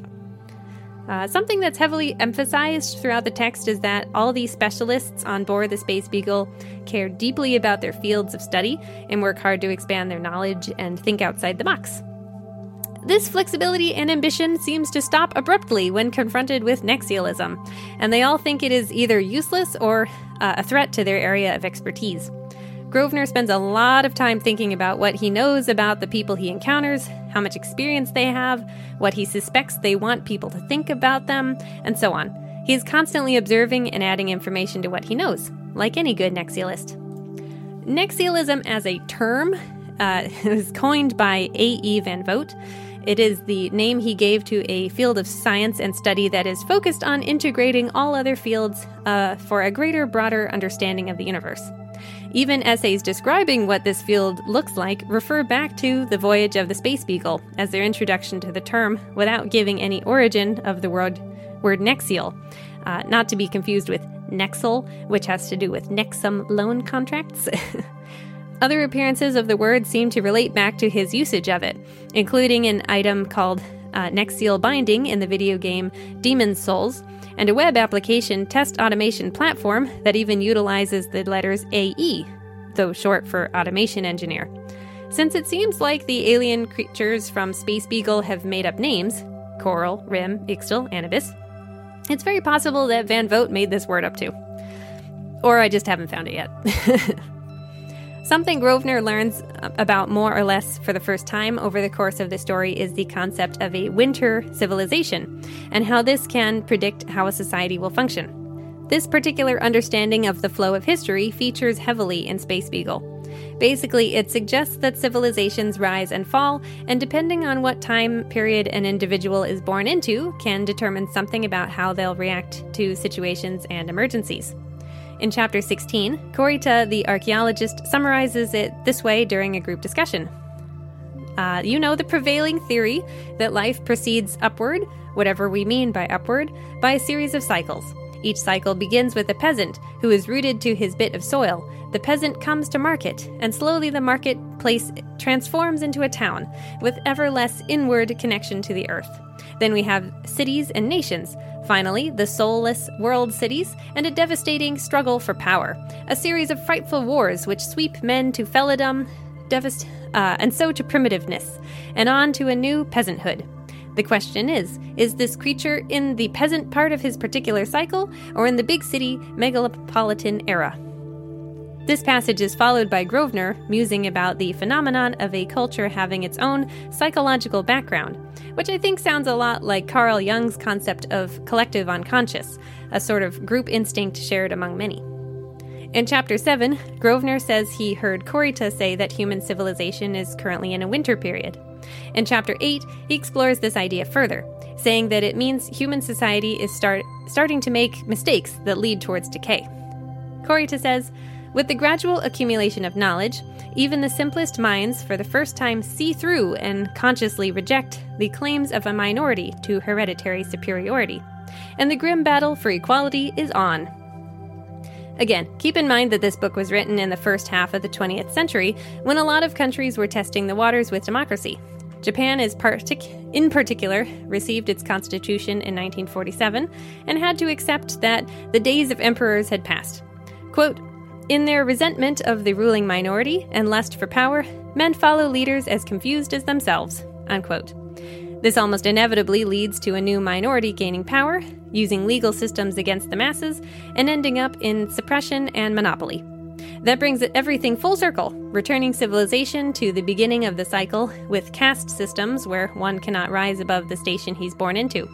Is it possible to disrupt the cycle, to keep democracy from falling apart into a dictatorship or monarchy? These ideas come from philosophers like Friedrich Nietzsche or Oswald Spengler that relate to the idea of a philosophical zombie, a human being who acts only on pre-programmed behavioral patterns. Shout out to David Ingalls for his article in the European Conservative that outlines the basic idea. In Space Beagle, Korita mostly references Spengler's notion of a felidom from his book The Decline of the West, published in the 1910s and 20s. A fella spelled Fellah, is an Egyptian peasant, specifically one living in the decaying ruins of Egypt. To avoid reading dense philosophy, let's read a bit of the Wikipedia page. Spengler introduced his book as a Copernican overturning, a specific metaphor of societal collapse, involving the rejection of the Eurocentric view of history, especially the division of history into the linear, ancient, medieval, modern rubric. According to Spengler, the meaningful units for history are not epics, but whole cultures which evolve as organisms. He recognized at least 8 high cultures: Babylonian, Egyptian, Chinese, Indian, Mesoamerican, Mayan Aztec, Classical, Greek Roman, aka Apollonian, Arabian, aka Magian, and Western or European, aka Faustian. In his framework, the terms culture and civilization are given non-standard definitions, and cultures are described as having lifespans of about 1,000 years of flourishing and 1,000 years of decline. According to Spengler, the Western world was ending, and the final season, the winter of Faustian civilization, was being witnessed. In Spengler's depiction, Western man was a proud but tragic figure because, while he strives and creates, he secretly knows the actual goal will never be reached. So, the fact that Corita the historian believes that human society on board the Space Beagle is currently in its winter period indicates a sort of nihilism in regards to the politics around him. He doesn't really believe that Kent, Morton, Leith, or Grosvenor is capable of reversing the flow of a declining civilization. It's unclear whether he thinks humanity as a whole is in decline, or if ships like this one are simply at a disadvantage by starting out on their missions with democracy already loaded.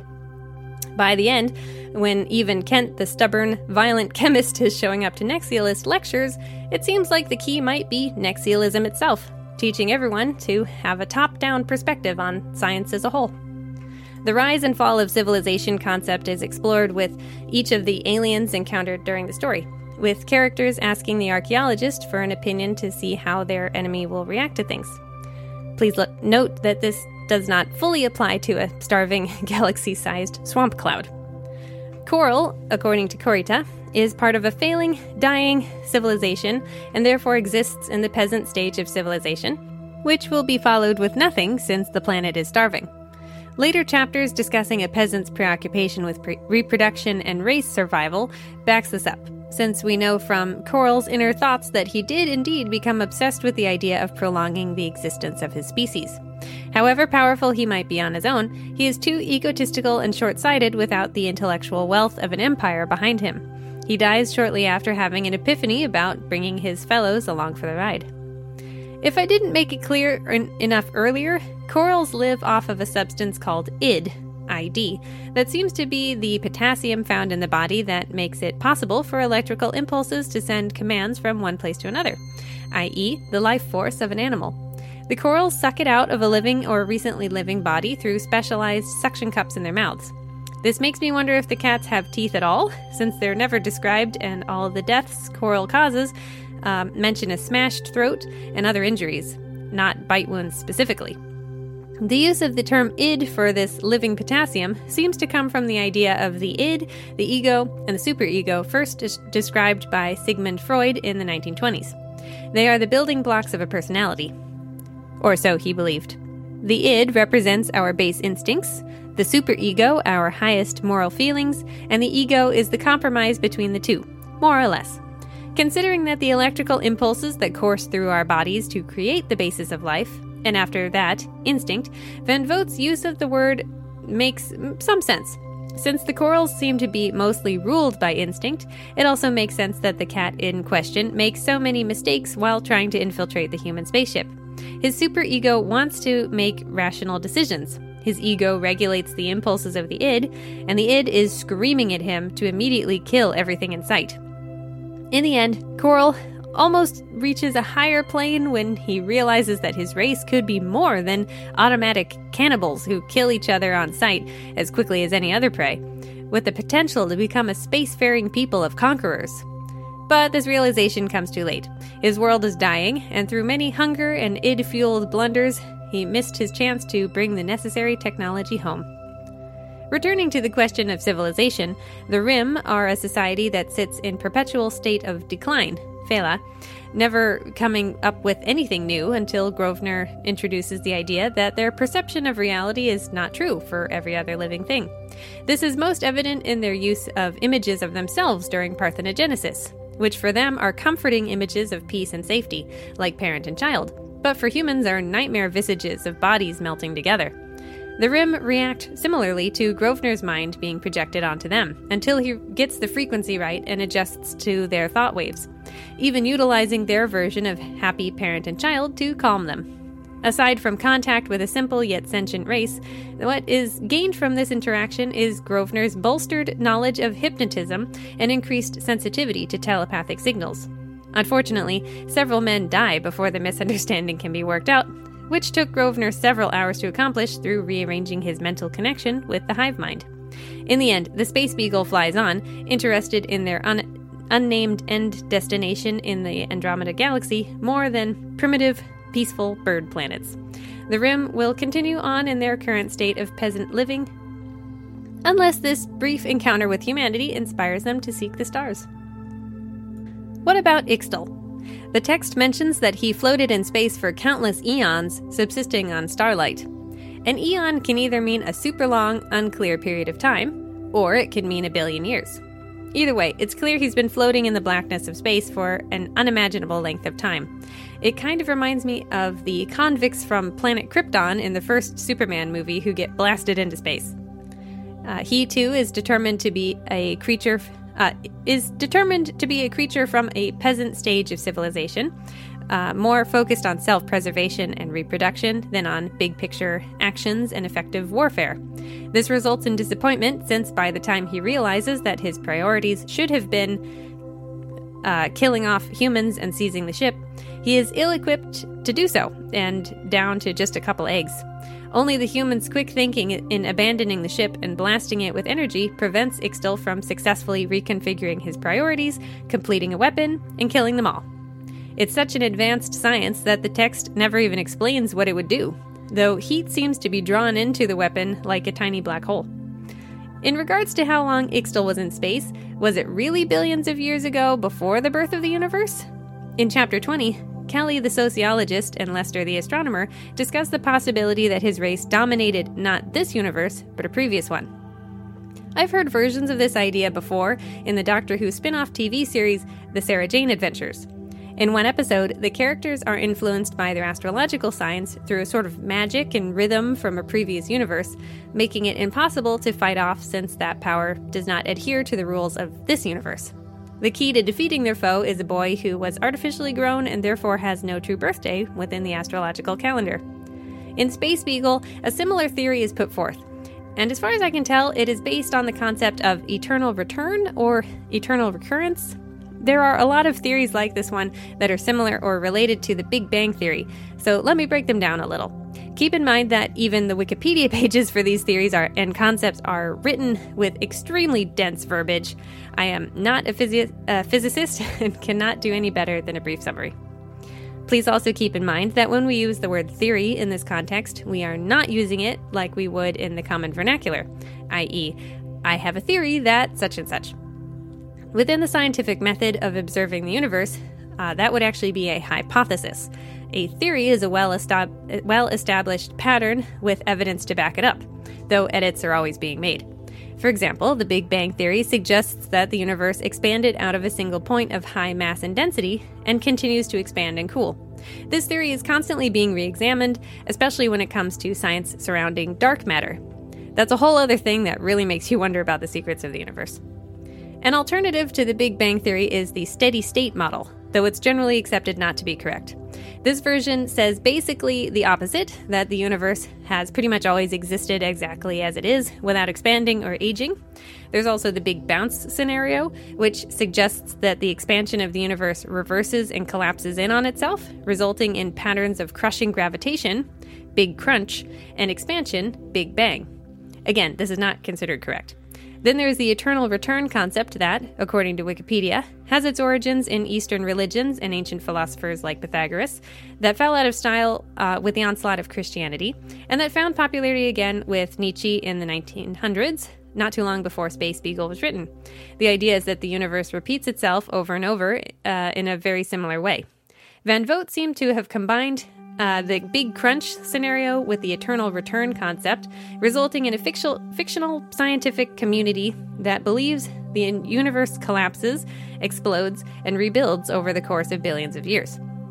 Somehow, Ixtal blew so far away from the actual explosion that he survived the rebirth of the universe in the depths of space, a near immortal feeding off distant starlight, living only for the sake of the eggs he carries. This mirrors how Van Vogt writes about civilization's constant rise and fall and cycles of expansion and collapse. Something that's never really talked about is what expedition ship Space Beagle's mission is. After the telepathic incident with the Rim bird people, there's some discussion about the fact that the ship has a long way to go, but there's no talk about what they actually plan to do when they reach the Andromeda Galaxy. I can therefore only assume their goal is to fly around for a while and see what they find. The technology in this story is pretty amusing. I always struggle with whether to mention technology in these episodes, but there is a fascinating mix of new and old when you read vintage science fiction, because it was written at a time when the author knew about some types of technology, had guesses about others coming down the pipeline, and made up anything that they thought would exist hundreds of years in the future. Every author has their own way of handling this. For example, in the last episode we covered superluminal, which is all about faster-than-light travel using dimension hopping. Space travel is pretty much normalized, and people have all sorts of communication implants in their heads, yet there are still people like Radu who are reliant on what are essentially payphones. There's no in-between like a cell phone. You either have implants or you use a thing built into the wall. Other stories I've read feature a lot of paperwork on actual paper in the future, even though you would think everything would be digital simply to save space in spaceships. I really noticed this while reading the Sector General series by James White. In Space Beagle, this manifests itself through things like the bulletin board or Grosvenor calling different departments on the phone. At the same time, there are some impressive pieces of technology like video phones and floor-to-ceiling TV screens. The most notable pieces of technology in Space Beagle, aside from Grosvenor's Nexialist hypnotizing education instruments and mind control contraptions, is the atomic engine and the anti-accelerator drive.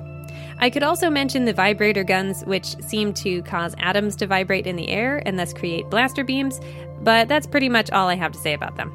Clearly, we're talking about an extremely advanced civilization that is capable of producing portable atomic cannons. Anyway, in Chapter 27, we get a full explanation for how the anti-acceleration drive works. The name makes it sound like the opposite of a typical light-speed jump drive from other science fiction, so it's interesting to dwell on. A lot of books don't actually explain how the jump drive works, simply accepting that the reader will be familiar with the concept of a ship that can make hyperspeed jumps to shorten trips across many light years. You see it in obscure titles like The Web of the Chosen, as well as big ones like Star Wars. Here is what the text says about Van Vogt's version. D-gravity rafts operated on the same principle as the anti-acceleration drive. The reaction that occurred in an object when inertia was overcome had been found on examination to be a molecular process, but it was not inherent in the structure of matter. An anti-acceleration field shifted electrons in their orbits slightly. This, in turn, created a molecular tension, resulting in a small, though all-embracing, rearrangement. Matter so altered acted as if it were immune to the normal effects of speeding up or slowing down. A ship proceeding on anti-acceleration could stop short in mid-flight, even if it had been traveling at millions of miles a second. Speaking of technology and people who use it, what do you think of Grosvenor the Nexialist as a person? The book frequently asks the question, is Grosvenor an unethical manipulator? Several characters answer yes, because he uses his immense knowledge to stimulate literal and figurative mental pressure points that push people to do things.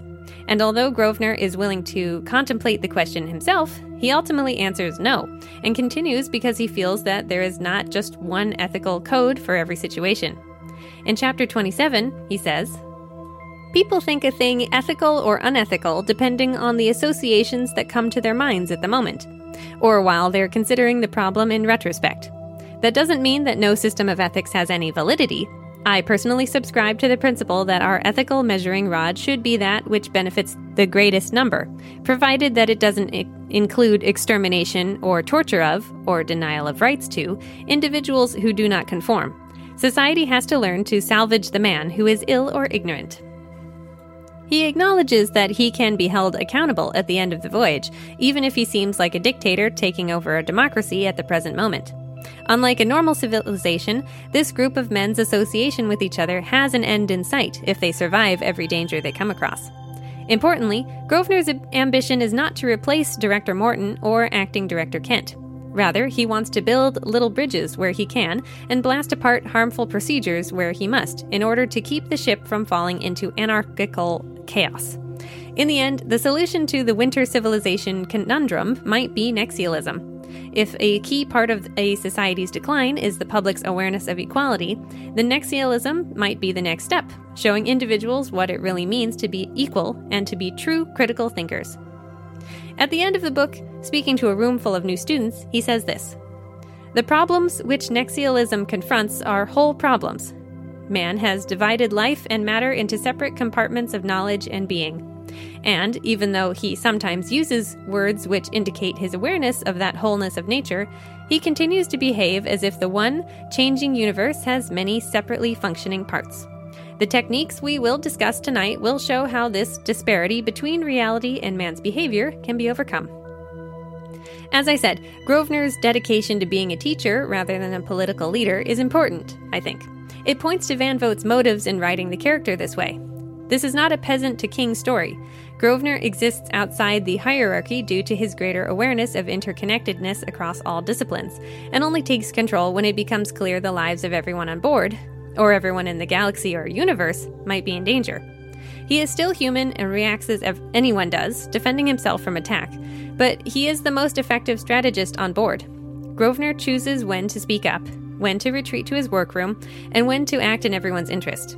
I can even see in here a little bit of an allegory for real-life scenarios when intelligent yet stubborn people can't stand to have the old ways questioned. Examples that come to mind would be school programs, social programs, and corporate structures. I want to take a moment and talk about the female and gender minority presence within the Voyage of the Space Beagle. This book decidedly takes itself out of the conversation of feminism, I'd say, though not on purpose. It was simply written at a time when there generally were no women along for expeditions like this.